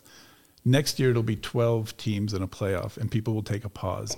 And then the year after that, something will happen. But every step of the way, this is going to be minor league team, and the NFL is going to have to get involved. I think within 5 years, you see the NFL doing something to establish a protocol, to establish rules. And college football is already different than we thought it was. It'll be something brand new, in my opinion. The NFL and the NBA are way more regulated because there's a draft, there's salary caps, there's fines that are paid. If you like, there's enforcement mechanisms. I never thought I'd see the day where I would say, yeah, professional sports is way more monitored, way more equitable than college sports. Well, do you wish you were playing now, or are you glad you played when you did? I know it's kind of a bizarre question, but well, Robert and I. It's hard to say Robert and I. Yeah. Right? So it sounds like I'm saying Robert and I. He and I talk about it all the time. Sounds like a town on the North Shore. He always says to me, Blaine, you were 30 years ahead of your time. The big hang up on you always was, hey, you're only 6 feet. We want 6'4", 6'5" quarterbacks. And now there's 6 foot quarterbacks all over the place, and they move the quarterback around, and there's RPOs. So I fit way better into today's offenses than I fit into the 7-step drop, stand in the pocket, deliver it downfield offense. So my skill set would be way better for today's game. But I don't know that I would like all the nonsense that's I love the way the game was and why we played back when I played. You played for the logo on your chest, and you played for your university. You would never think about sitting out a bowl game. Can I tell you? So they decided Robbie was going to be our starter, and Frank Kush from Arizona State immediately contacts me. Come down here. You can start for us down at Arizona State. Which is a violation, right? It absolutely is a violation.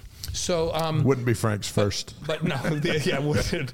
Does that surprise anybody? But that went on. And I thought about it for a minute, and I just thought, no, I committed to these guys. I don't know if Robbie's going to get hurt or if, I got to stay here. These are my guys. Like nobody thinks like that anymore. And I stayed, and you know what?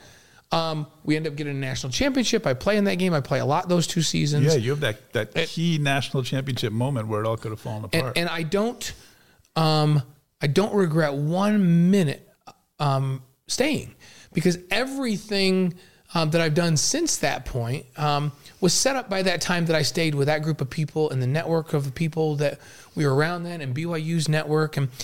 And players have a hard time seeing that. And I don't know that that's like it used to be. Well, BYU's special. I mean, I talk about 1977 to 1980 to 84. I mean, the innovative offense, the coaching tree with, Mike Holmgren, Andy Reid, that just continues for 50 years. I mean, over and over and over again.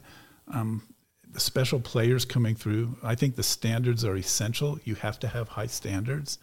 It's just a special, special place to be. And I don't say that as, having gone to BYU. It's just a special place to be. We say that on the show all the time because we're the wise guys. Well, and it's funny. We have lots of friends that we work with.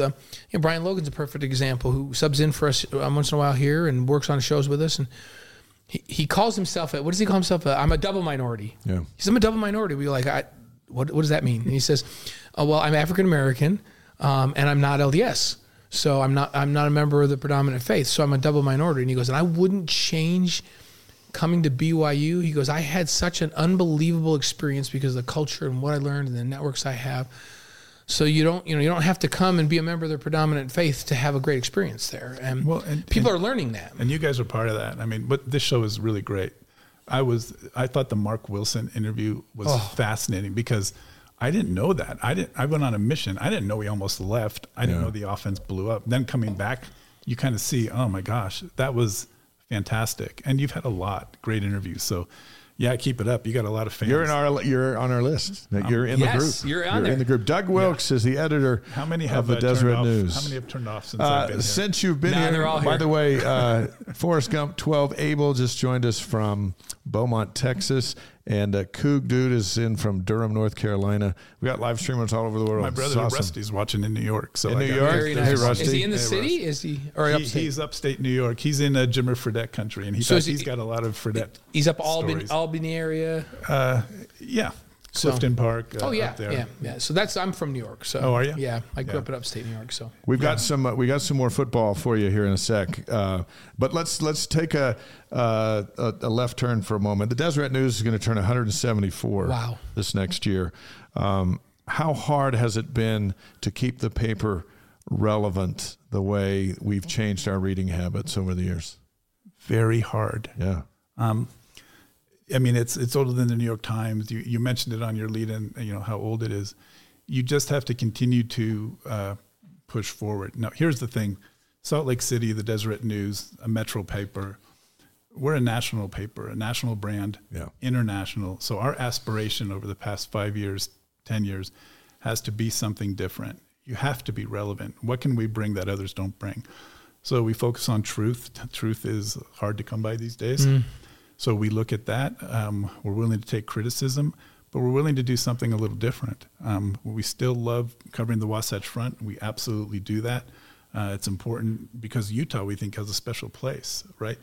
It's getting the Olympics again. And talking to Governor Cox today, I asked him specifically, I said, look, do you want to be one of those 3 host cities that are permanently in the rotation? He said, yes. So right now you could do 3 host cities and then they'll have a guest city. For the next 50 years. Which is a smart idea considering the expense. Brilliant. Well, no one has the facility. We could put on the Olympics in 6 months. Someone stands up and says we need 40,000 volunteers, whether it's the governor, a church official, whomever, and you're going to get them. And you have the facilities. And you have the excitement, and you've got the media. Right? I mean, BYU's got a truck. You want our truck? I mean, you just do what you need to do. And think about this. By the time the Olympics comes, which is 34, right? Probably. You could have Major League Baseball could be here at that point. We already have NBA, NHL could be here at that. Like in the next 10 years, sports in this market are going to expand even more. What's your thought on that? And is that a good thing for this market to have all these major league sports teams and to have the Olympics? Is it good for Salt Lake City? I think it's good. You want to keep the identity of Salt Lake City and Utah, right? There's something that makes this area special. You don't want to lose that. We talked to officials in California and in Portland and in Seattle, and without giving anything away, they looked at Portland and there's trouble up there, right? Yeah. There's infrastructure trouble, there's homeless trouble. Seattle, same thing, having some trouble. And it's not liberal versus conservative. It's simply, can you make the right decision at the right time and prepare this state so it can keep going? That includes Silicon Slopes and technology. It includes housing. Housing is one of the key issues going forward. Growth is coming, so it's not going to stop growing. Can you manage it in a good way? Can you provide education? Can BYU and the University of Utah have innovation centers that really work together? And people are talking. I mean, the rivalry is one thing, but the college presidents like each other. Yeah, they get along a lot better than people have any idea. Than the fans do. Yeah, and as a fan base, I mean, I get snarky every now and again, but I live in Salt Lake. Most of my friends are on the Utah side. Yeah, you have to defend yourself. But it's a fantastic university. I mean, and they're great people up there. So, yeah, I still bleed blue, but there's a red cut in there every now and again too. Listen, the history of the paper, the printing press comes across the plains with the pioneers. Arrives in the Salt Lake Valley in 1849. Started printing the Deseret News the following year. Why has the paper been so important to its owner, the Church of Jesus Christ of Latter-day Saints? Why is it so important to have a paper? The church has always tried to get news and information, to the masses. Back before the pioneers came across, they had times and seasons. Yeah. They always had some way of saying, how do we get information out? And there has always been misinformation. So you need a vehicle to do that. And in 1850, it was, hey, we propose to do a small weekly that we'll have, and then it talks about the different things it'll have. It ultimately becomes a daily paper, afternoon paper, morning paper, And now you go from, 100 and something thousand circulation to millions and millions and millions every month.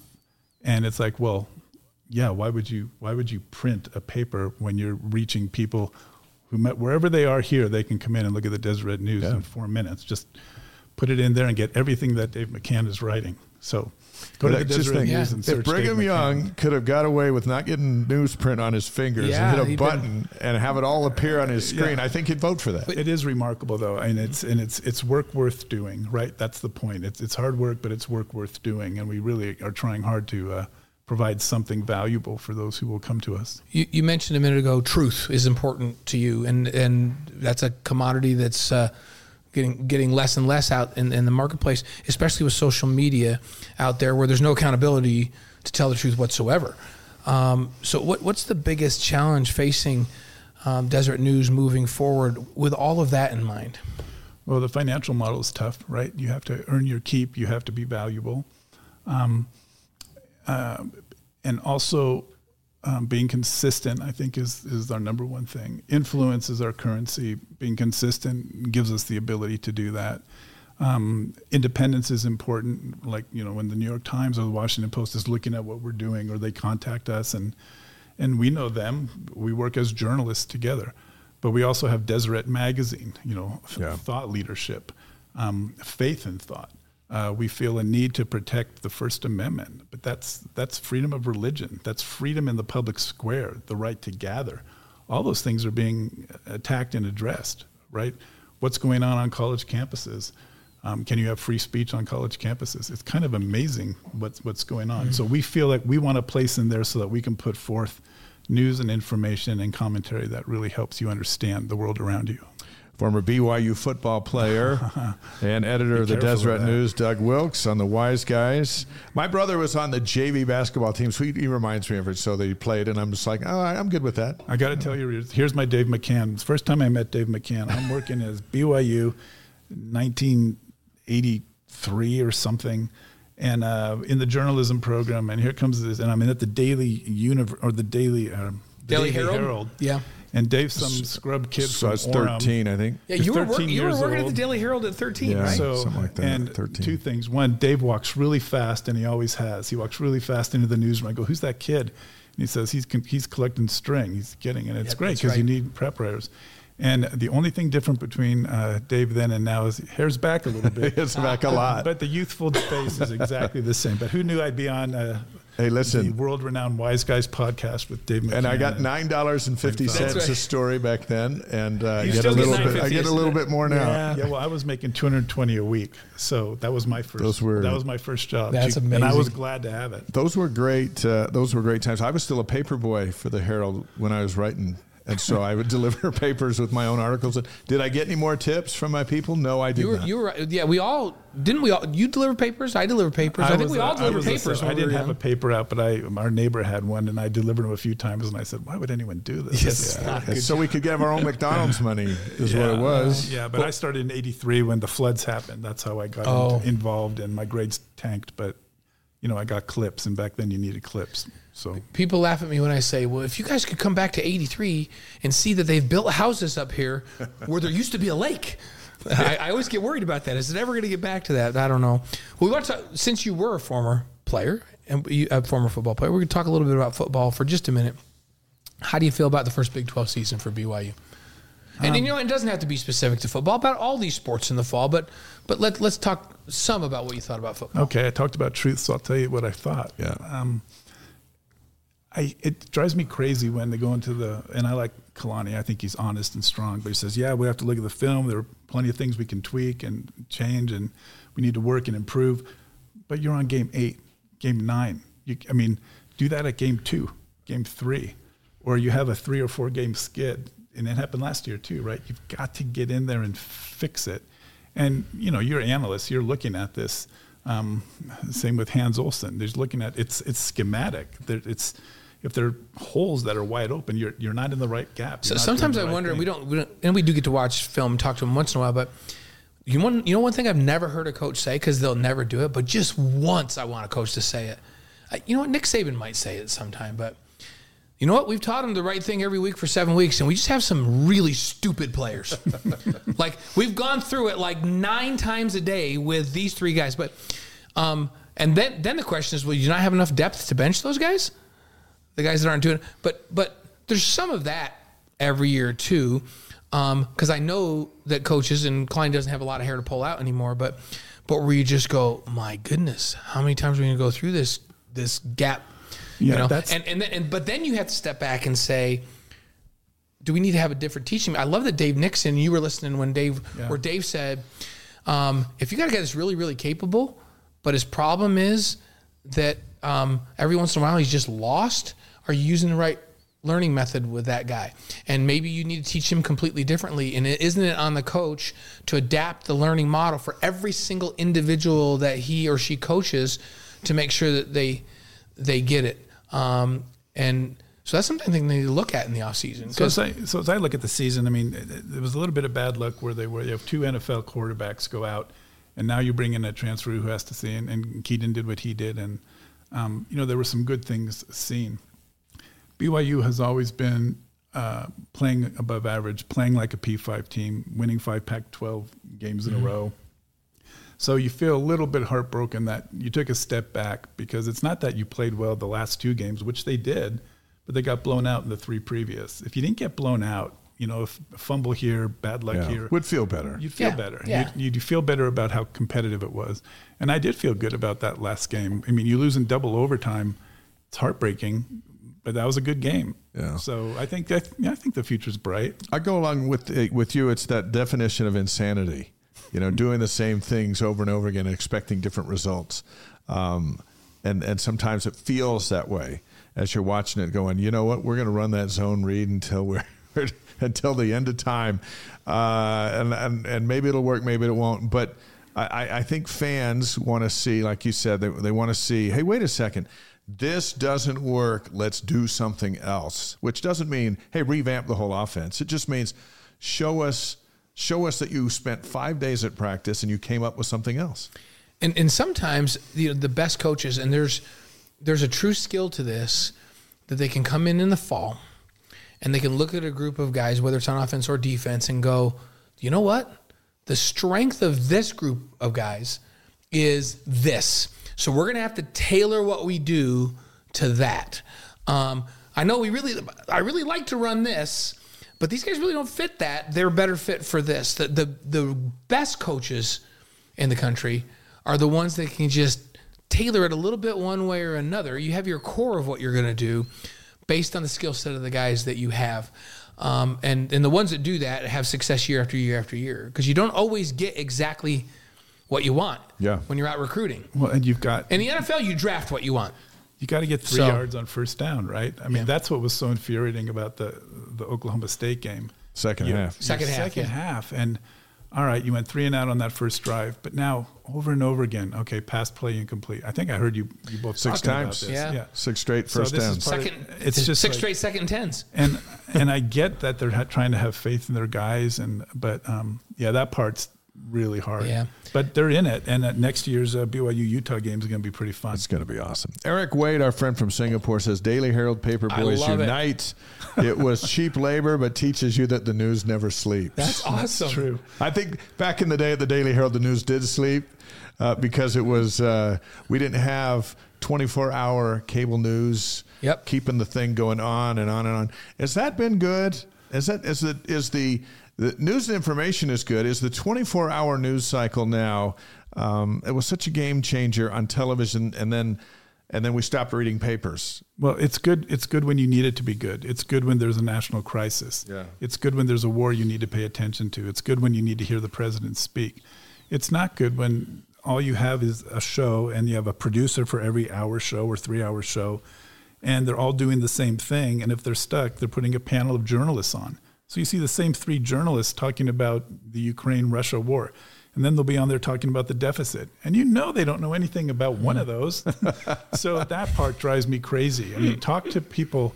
It'd be like me talking about, here's what the national championship game was when I'm sitting next to a guy who was in there. Yeah. It's like, why would you do that? So that part of it is not great. And then I thought that the news industry changed during COVID and President Trump's run when it just became cheap to get a room full of people together and have a moderator and a fight every hour all day long. And if you watched one channel, you felt this way. And if you watched another channel, you felt that way. And then when you met up with somebody at Costco, you got into a fist fight. Well, media is still trying to deal with it. It's, they call it both sidism. Well, is it objective to have both sidism and there's a debate in media? Well, no, you got to find out what the truth is, or you need to save democracy. And if you think that Trump or Biden or whomever is hurting democracy, then some, usually the younger journalists, are going all in to try and defeat that person, which is not the tenet of journalism that I grew up with. Right. Yeah, so that part's difficult. Both broadcast journalism majors, and it's just like so counterintuitive to everything that we were taught in our training. Right? It's just like, we got to present balance and try to find truth somewhere in there and not really inflect our opinion on it. Yeah. But that's not the way it goes anymore. Well, not in those formats. And if you start complaining about Donald Trump, the person you're speaking with will start complaining about Biden. Right. And you'll both have something to complain about. So why don't you not complain and say, okay, well, what can we do that we agree on? Yeah, what's there to do? And that's what Governor Cox is doing. Disagree better, try and get it. Yeah. But hey, this has been fun at a time. I mean, I go on the Hinckley Report or some of these other brainy talk shows, and I'd much rather come talk 1977 freshman BYU. That's because we're stupid. We're not the brainy talk shows. No. So we'll bring you back to sports. It's like talking about your high school football career. Hey, look, we talked about football. What about the rest of BYU's fall sports? We do women's soccer and women's volleyball. And hey, surprisingly, because basketball starts in the fall, what about this basketball team right now? Well, the basketball team, and I like hearing your calls. I'm going, what are these 2 football guys doing calling basketball? But you do a great job. Tomorrow night. We called basketball at UNLV too, both of us. I didn't know that. That's great. Incidentally, trivia question: BYU had a 17-game win streak back in 81 or something. UNLV came into Cougar Stadium, threw a pass over into the corner and broke that. Sam King was the quarterback. Do you remember that game? Yeah, I think Steve threw 5 picks. Yeah, Jim was out. Jim missed that game. I was at that game. Came over the DB's head. Had a minor injury that kept him out 2 games. Utah State and UNLV that year. I was on the team that year. But that's how good BYU was in those years leading up to the national championship. 17-game winning streak, winning by huge margins. So if you lost a game, it was like, wait, what? Yeah, what just happened? Well, and in your mind, you would go, well, that's an aberration. We don't know what happened, but that will never, ever happen again. They still talk about that in Vegas. My favorite, the sport I watch is... Sandusky was the wide receiver, Jimmy Sandusky. He was good. He was good. Yeah. Tom Homo was back there trying to defend passes. Yeah. Wasn't his best day. I have a Tom Homo story, too. I come back from my mission. I'm in spring ball, and they moved me from safety to cornerback, and I can't play cornerback. I have no footwork, no anything. And I got hit, and I thought, oh, my gosh, I just forgot how hard it hit. But Tom was a defensive back. He won't know me or my name or from anything. But he knows you're the editor of the Deseret News. Well, he does now. We have an editor. This sounds stupid. I'm the executive editor, but I don't want to. You're in charge of the editor. All right. Editor. So we have both. But he's saying, Doug, try and do this, and he was showing me footwork and everything. So I got a view that this guy's going to be a coach. He's He's going to do something. And you ended up having Tom Homo, Bill Ring, all at Stanford, then under Bill Walsh. Yeah. And then BYU is something. Nobody does that. Right. They have people there. If you didn't see Tom's, we had Tom on the show for more than an hour, right? Wasn't it about an hour? That's great. And when he told us about when one of my favorite stories of the whole 2 years was Tom telling us about when Deion signed, and he didn't know about it, and he went in to coach and said, How am I supposed to coach Deion Sanders? I did see that. It was really fun. Well, just think about backing up Ronnie Lott and getting 3 rings and and then he got a 4th as a coach. It's more than anybody in school history. Yeah. Did you ask him what happened at Cal? Because that doesn't make any sense that his career, we would have that 1 year at Cal. I've talked to him in private a lot about it, and they did a phenomenal job recruiting. And he said that earlier he needed to recognize that there were some changes that needed to happen on the staff, but he was too loyal to the guys that kind of been there, but before, was it Mooch that left, Mariucci that left and left him that, and that he knew that things needed to be changed, and it just kind of crumbled in on him, and if he could go back and do it over again, he would be more proactive and make those changes. By the way, probably the best group coming out of BYU right now is the women's track and field stars. They have pros now with Courtney Wayne. Oh, they're great. And Anna Camp Bennett, and I'm missing one. Connor Mance is. Connor Mance is fantastic. He's one top. And you got the Steepler now, who's who won the national championship. That's phenomenal, and they're all Utah guys. Yeah, they're homegrown people. So and women's soccer is like they just every year are putting somebody in National Women's Soccer. Yeah, that's right. Ashley Hatch is right there, seeing if she gets on to the national Olympics team, or not. It's as you look at the Big 12 and year 2, even though half the sports are still in year 1, but this has been such an interesting thing because you mentioned football gets all the attention. So 5 and 7 wasn't great. 6 and 6 for some reason would have been so much better. And then go in a bowl game and be 7-6 would have felt great. That's too bad about the bowl game. But as a whole, BYU on a competitive level in the Big 12 is competing like it's always been in the Big 12. And now Texas, which has been their nemesis in volleyball and in the conference champion in football, and they're tough in women's basketball. They're tough in every sport. They are who they are. They're leaving. There's a opportunity for BYU in year 2, 3, and 4 to move into the upper echelon of the Big 12 and act like they've always been there. And I think they can do it. And the thing that's so interesting, folks in Salt Lake City think University of Utah is the one to do that. So that heightens the rivalry again. Yeah. Because BYU thinks, no, we're pretty darn good. Here's our record. And University of Utah says, yeah, well, we did have 2 Pac-12 championships. So I hope it's friendly. I hope it's cordial. It's going to be awesome. It'll be awesome. And it's great for our business. Utah's had a huge advantage being in the Pac-12 the last 10 years that they don't have anymore. And now not only do they not have that advantage, now they're in the same league. People forget when BYU and Utah were in the same league, it was the other way around. Well, and it took 9-10 years to get a championship for Utah. Right. So we're here talking about the first year. Yeah. And it's like, we needed 2 more games. But I don't know that Utah competed in all the other sports the way BYU's competed in the fall. No. I mean, it took all of the sports some time to, with a few exceptions, to make it where or I feel like BYU was Big 12 ready in almost all fall sports with the exception of football. Yeah, so who's BYU's quarterback next year? It could be somebody in the portal. Do you think it is a portal? They're not going to pay $2.5 million for him. No, and here's the other thing. People are discounting Ryder Burton too. They forget that they brought Ryder Burton in thinking he was the next Zach Wilson, and he's just a freshman. Really smart, can spin it like crazy. Little different style because he's not a big-time RPO run guy, but he can run. And so I think that job's up for grabs. And I don't think they're just going to take anybody out of the portal. If you got a superstar, which I don't think they will, you could get a one and done. But I think if they're going to get somebody in the portal, they need somebody that has a couple of years. At that position. And have them compete, right? You can't give them the job. You recruit over the top of quarterbacks. That's just what you do. You have to, because you don't know who's going to turn out. It's the most unpredictable position to project.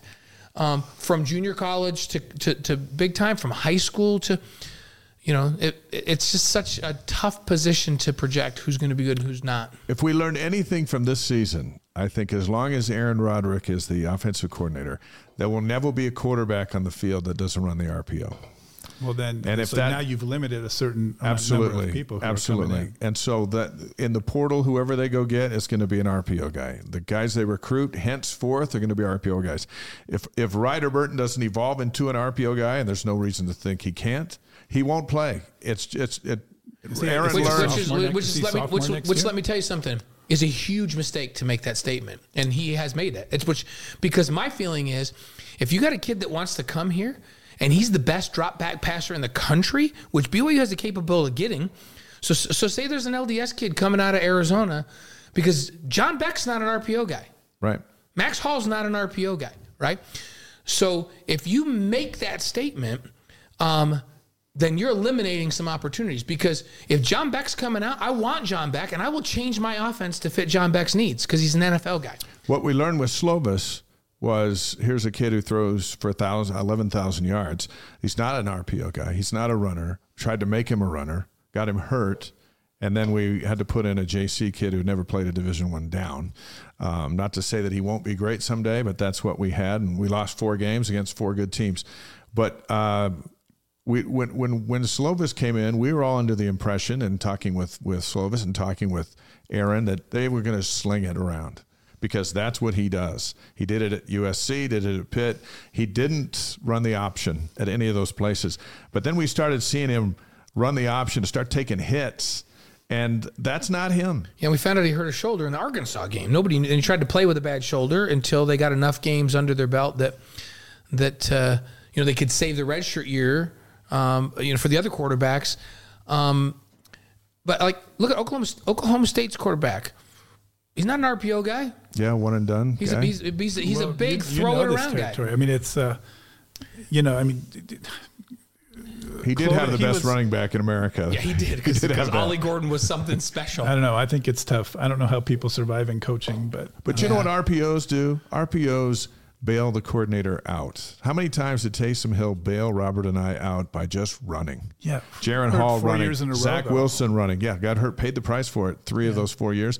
But back up, nobody's open, you run, and everyone thinks the offense is clicking because it's first down. You've got to get the first down. That's why Jake Heaps couldn't get the first down. That was the problem, right?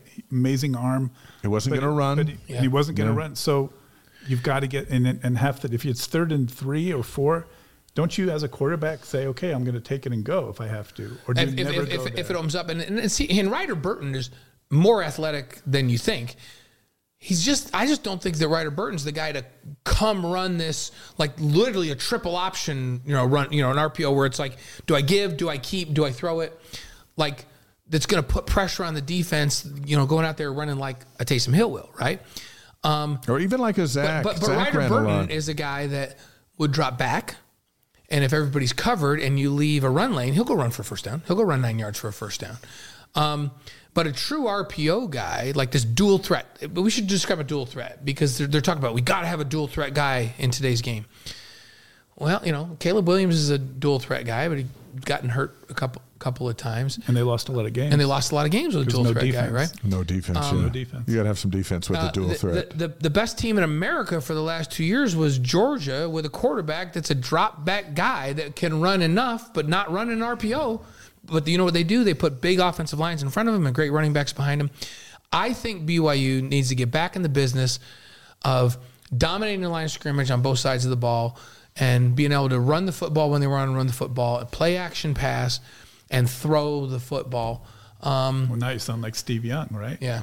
Steve Young could run, but he became the best passer in the NFL how many years in a row?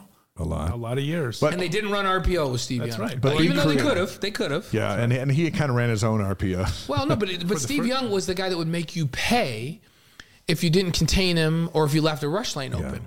And I do think you need to have that. I think you have to have a quarterback that's mobile enough to bail you out and make a defense pay if they drop 8, right? And can find those lanes.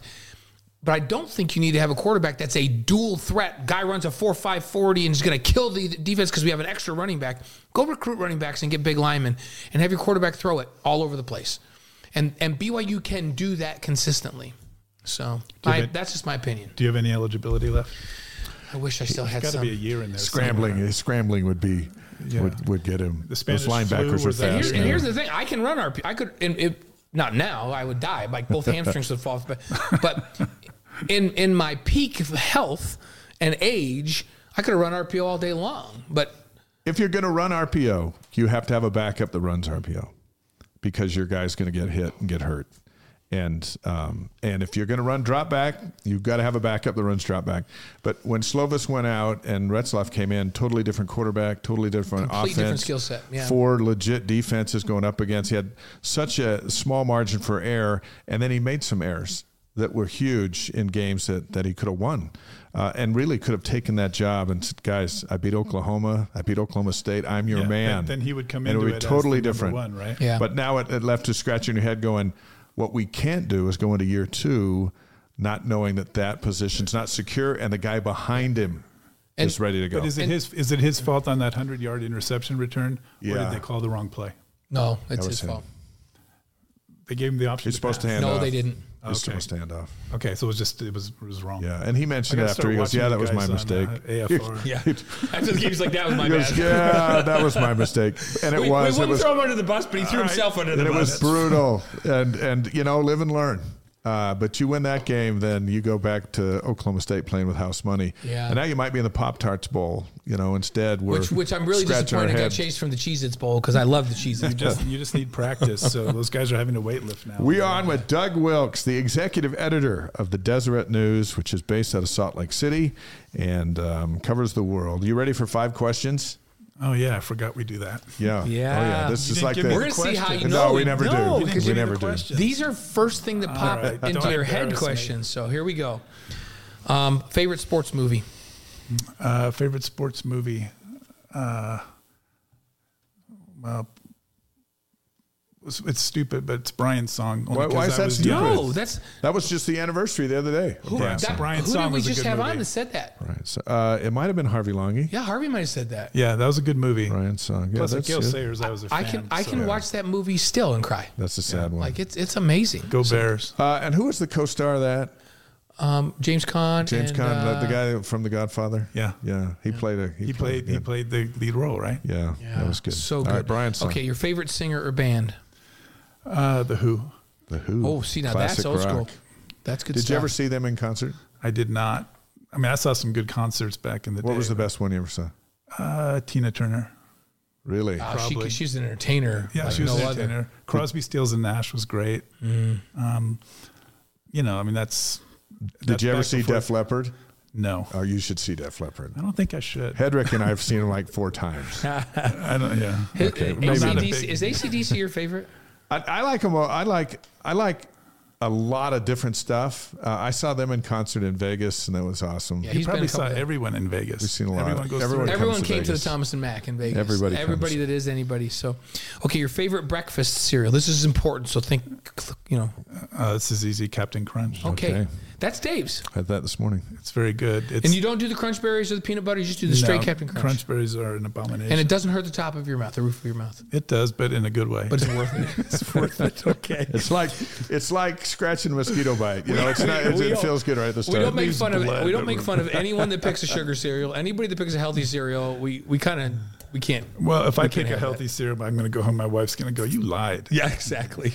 I wrote a column once at Rick's College for the Scroll when I was a student there about how Captain Crunch rips the upper roof of your mouth off, but it's worth it. Yeah. For the second week in a row, my pre-show meal was Cinnamon Life. So there you go. Right, that's good. How about your favorite story to report? The favorite story you've ever reported on?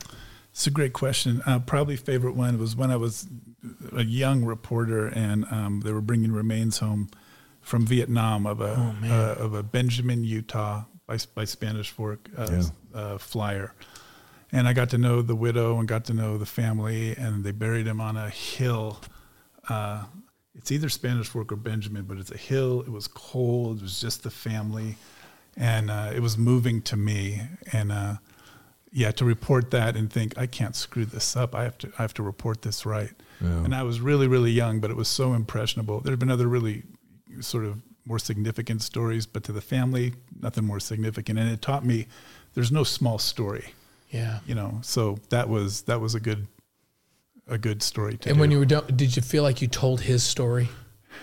Yeah, and hers. Her stories. They had, the hands of the kids around the sidewalk, and she hadn't heard for, this is, Vietnam ended, 75? Yeah. This had to be like 80-something, 85, maybe something like that. Mm.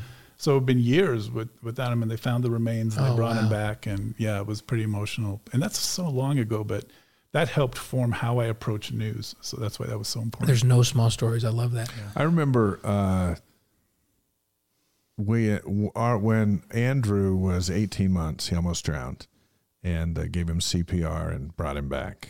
And we're in my wife was at the hospital with him, and I was at home with Madison, and we were watching the news that night, and our story came on. Now, they couldn't get in the neighborhood because it was gated and all that stuff. So they shot the outside of it and this and that, and talked about the first near drowning of the season in Las Vegas. And it was traumatic. The whole thing was traumatic. But then watching my trauma on TV, no one knew it was us.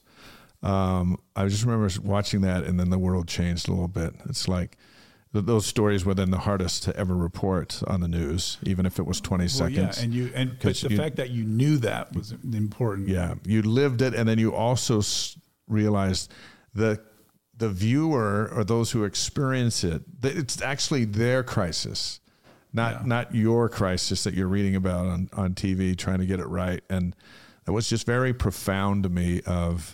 I'm listening to my own crisis on the news. And I had the luxury of no one knowing it was us, but just that responsibility of treating things a certain way when things go bad. That was a profound moment. That reminded me of that. You have to take it. You have to take it seriously. You take the news seriously. You don't take yourself seriously. Yeah. And you were really great at this at KSL, where you would, if it's a light moment, if it's sports, if you're having fun, great. But you can't do that for every story, and you have to be aware of the impact. Yeah, absolutely. And our last of the five, your favorite BYU memory. Doesn't have to be sports related at all. Just your favorite BYU memory. Wow, favorite BYU memory. I had stopped playing football. I stopped in the spring. And my father came over from London, and we went to San Diego to watch the Holiday Bowl with Jim McMahon and SMU.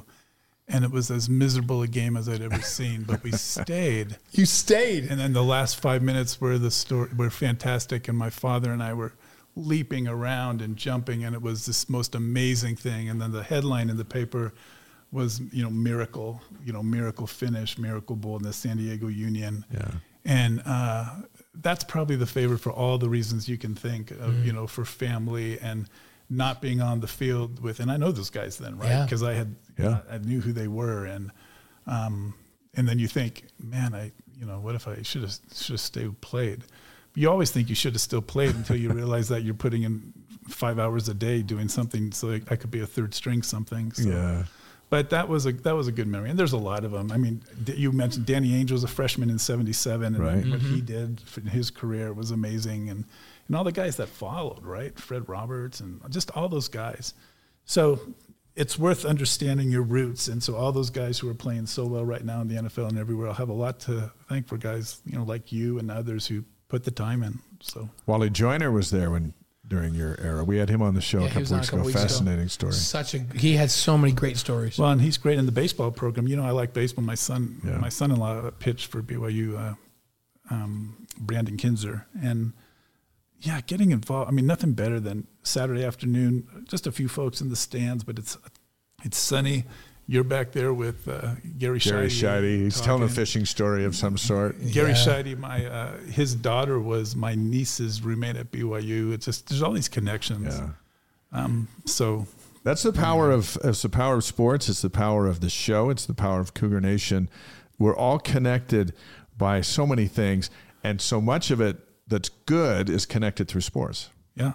Well, even my brother and I, we talk about upstate New York, and you're from there, and Jimmer Fredette, and we're texting every Saturday, right? And, saying, really?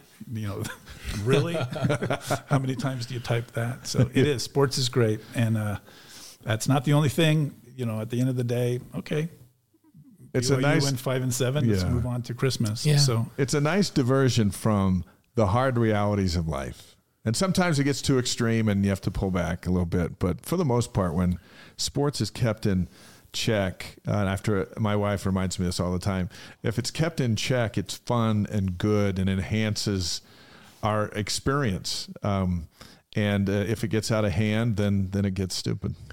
Yeah, and when Governor Herbert came on, he mentioned, hey, sports is part of the fabric of society, and it can be a really good force for positive things, and can bring people together and connect people and all that. It can also get ugly if rivalries get too, or if you get so caught up in it that you're just depressed because of what 18-year-old kids could or couldn't do on the field.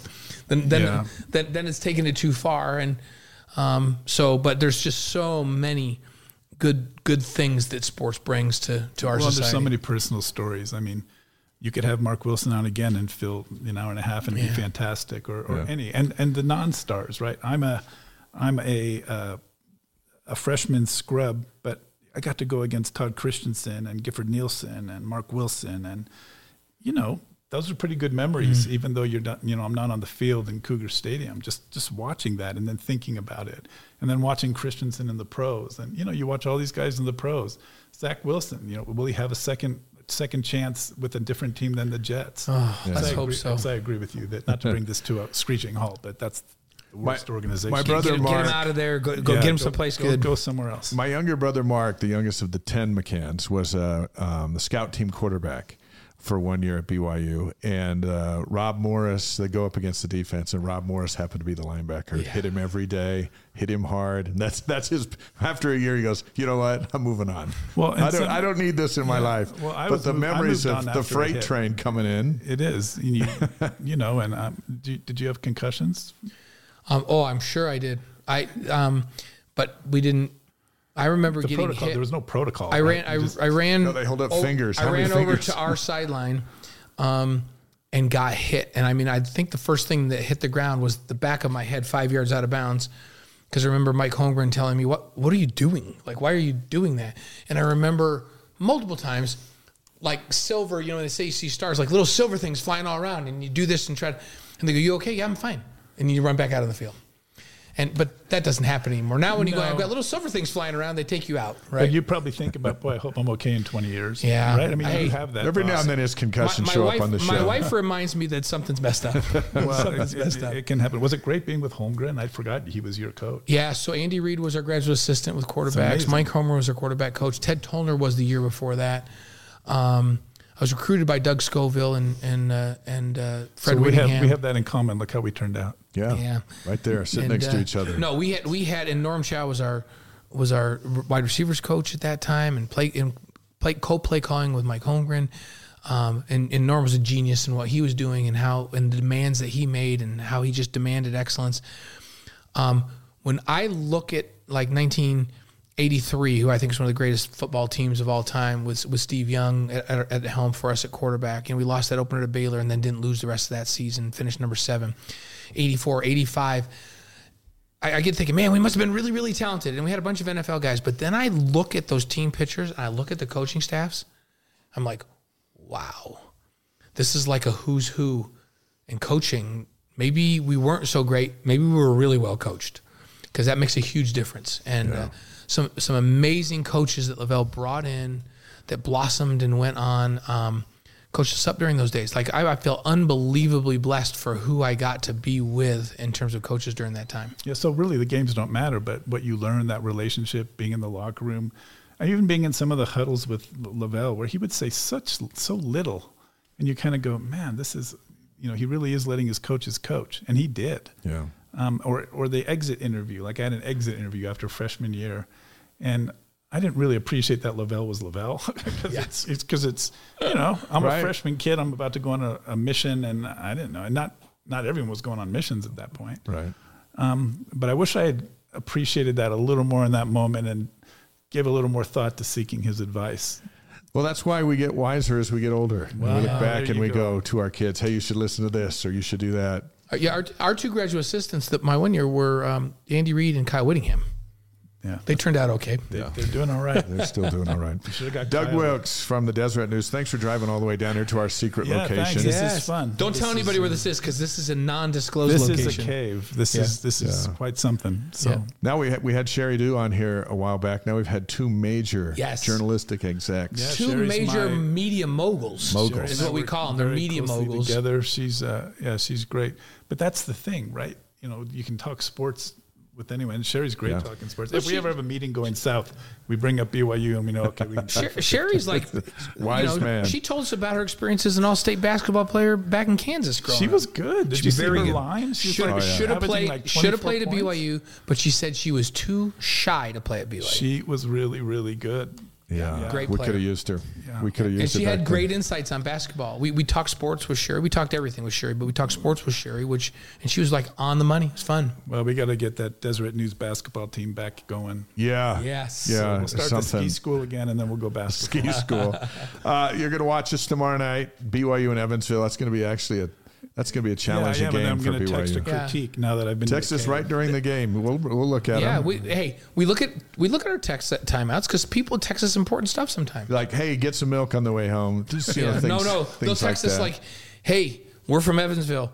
That guy's name is not this; it's pronounced this. We're like, oh, that's thank you, appreciate that. And it's not what the sports information director told us, but since you're his mom, okay. Yeah. One thing that you do great that I'll compliment you on is on the the pregame and the postgame with BYU TV. I never felt like you were trying to snow us. I feel like you're telling the truth. You're making predictions. You're frustrated in the right times. You're just like, and Brian Logan, sometimes he's going. It's group therapy sometimes. It is, but it's a good show. I mean, we love it. And when Dave came to Dave and I, and Dave was down in Vegas, and I was off doing stuff with NBC, and they wanted to rebuild the thing, we said, we're only going to come back if we can do it like a network show. Like, we don't want to come back and be the BYU Homer crew. We want to come back and we want to do it like a network show. We want to be, and we'll have ties to BYU, but we want to be able to call it like it is. We want to be able to represent the other team and get their insights. We want to have relationships with the opposing coaches. We want to do all of that. And they said, yeah, that's what we want to do too. That's our vision too. And the Big 12 coaches, the other media, they're going, wow, you guys are really doing something here. Yeah, so it's just going to build. It's really great. The opposing audience is more important to BYU TV, which, diehards don't like to hear, but yeah, that's true. The audiences that we want to have come back to BYU TV. Now we're on ESPN Plus. Yeah, we do all but the it's still ESPN all Plus of now. us, and so. But all our shoulder programming on BYU TV, whether it's game day or the pre and post game for basketball or AFR or Coordinator's Corner or This is Hockey or Pope shows. All those things are designed to get the other team to come back and watch the rest of what BYU TV has to offer, and maybe it changes their life in a little bit. And then at least they found a channel that they can have on where they don't have to run and turn before, a scene or words. It's just hard to find. It's hard to find good TV. Have you had Connor Mantz on yet? Did we have Connor after? No, we had. We brought the other one, the one who won it before him, that we mentioned earlier. Jared Ward. No, who'd we have? Dang. No, maybe we did. We need to get Connor on. Connor, he's making a run for the Olympics, right? So you got 6 months. Felt like we had him on after he won last year. Those guys they're amazing. Yeah, they're great talent. It's just because you can't fake it. You have to put in the training. Yeah. So. Yeah, he's one of the world's best right now, so it's fun. Yeah, we're lucky because now we get to call Evansville tomorrow. And when the Big 12 came and said, hey, we want you to do the Big 12 now package for ESPN Plus, you don't have to do anything different. We don't have to call the games different now that it's just as important, because we can just call it the way we've called it. Radio can be we and us and all that stuff, but not TV. Yeah, the folks in Evansville tomorrow night are important to us. Yeah. Yeah, they have to watch it and feel like they got fairly represented.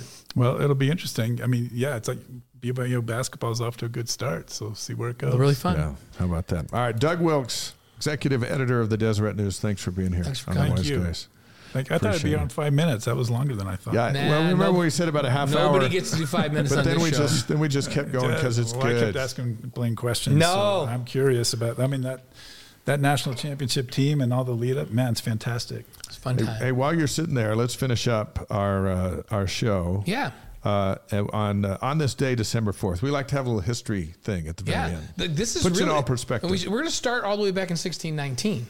Because in 1619, we go old school on December 4th, that's the first Thanksgiving in America, in Virginia. I think the Cougars beat Utah by 6 that year. In 1619. Have you already thought of the headline you're going to use when BYU beats Utah in Salt Lake next Thanksgiving weekend? I have not, but I will give something to think about that. Send that to us, and we'll put it out on the show. All right. 1791 on this day, Britain's Observer is first published. It's the oldest Sunday paper in the world. 1791. How about in 1881, the first edition of the LA Times is published? We're doing a newspaper. Since you're here, we go. Honored. Why did it took them 31 years after the Deseret News got started to get going? They wanted to learn how to do it, and then we gave them a lot of expertise. Plus, they were out rounding up all the gold and stuff over there. All right, 1909. Yeah, that's the first CFL Grey Cup was played. It was the Toronto Blues, which now are the Argos, Toronto Argonauts, and they played the Toronto Parkdale. Yeah, they beat them 26-6. So, so there's one Toronto team now. It's the Argonauts. 1920 on this day, the first pro football game in this country. Buffalo beat Canton 7-3. Buffalo and Canton 7-3. They played in little stadiums back in those days. They were running the Jets offense. Players had jobs in other places. They're running the same Jets plays. The Jets have the same management team runs the Jets. So, 1954 on this day, December 4th, the first Burger King opened in Miami, Florida. Changed the world we live in. Yes, it did. The Whopper. Do you know what? Every once in a while, like maybe once a year, I just go, you know what I'm craving right now?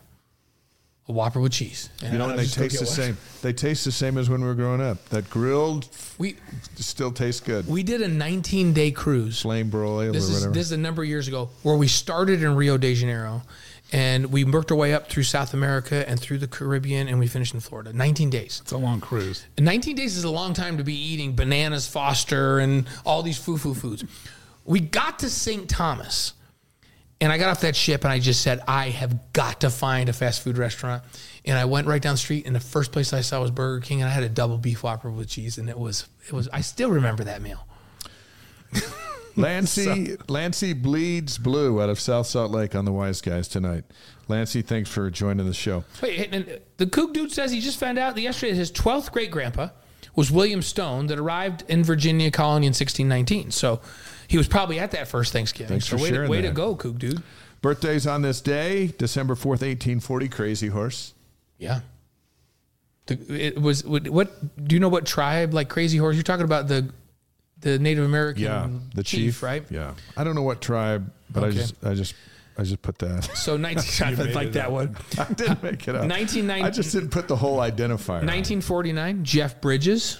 Yeah, you know what his big role was? He's in a lot of movies. Yeah, he's been in a ton of movies. But he was the dude in Iron Man. The bad guy. Oh, yeah. In Iron Man 1. Yeah. Yeah. That's where I know. In 1969, way more in my frame of thinking. I put this in for you. He knows I'm a hip hop guy. He's an AC/DC guy. I'm a hip hop guy. I grew up in New York playing basketball and football. Jay-Z, 1969. That's the power couple of all entertainment. Here's the difference between AC/DC and hip hop. I can play AC/DC in front of my mother. Hip hop, you can't.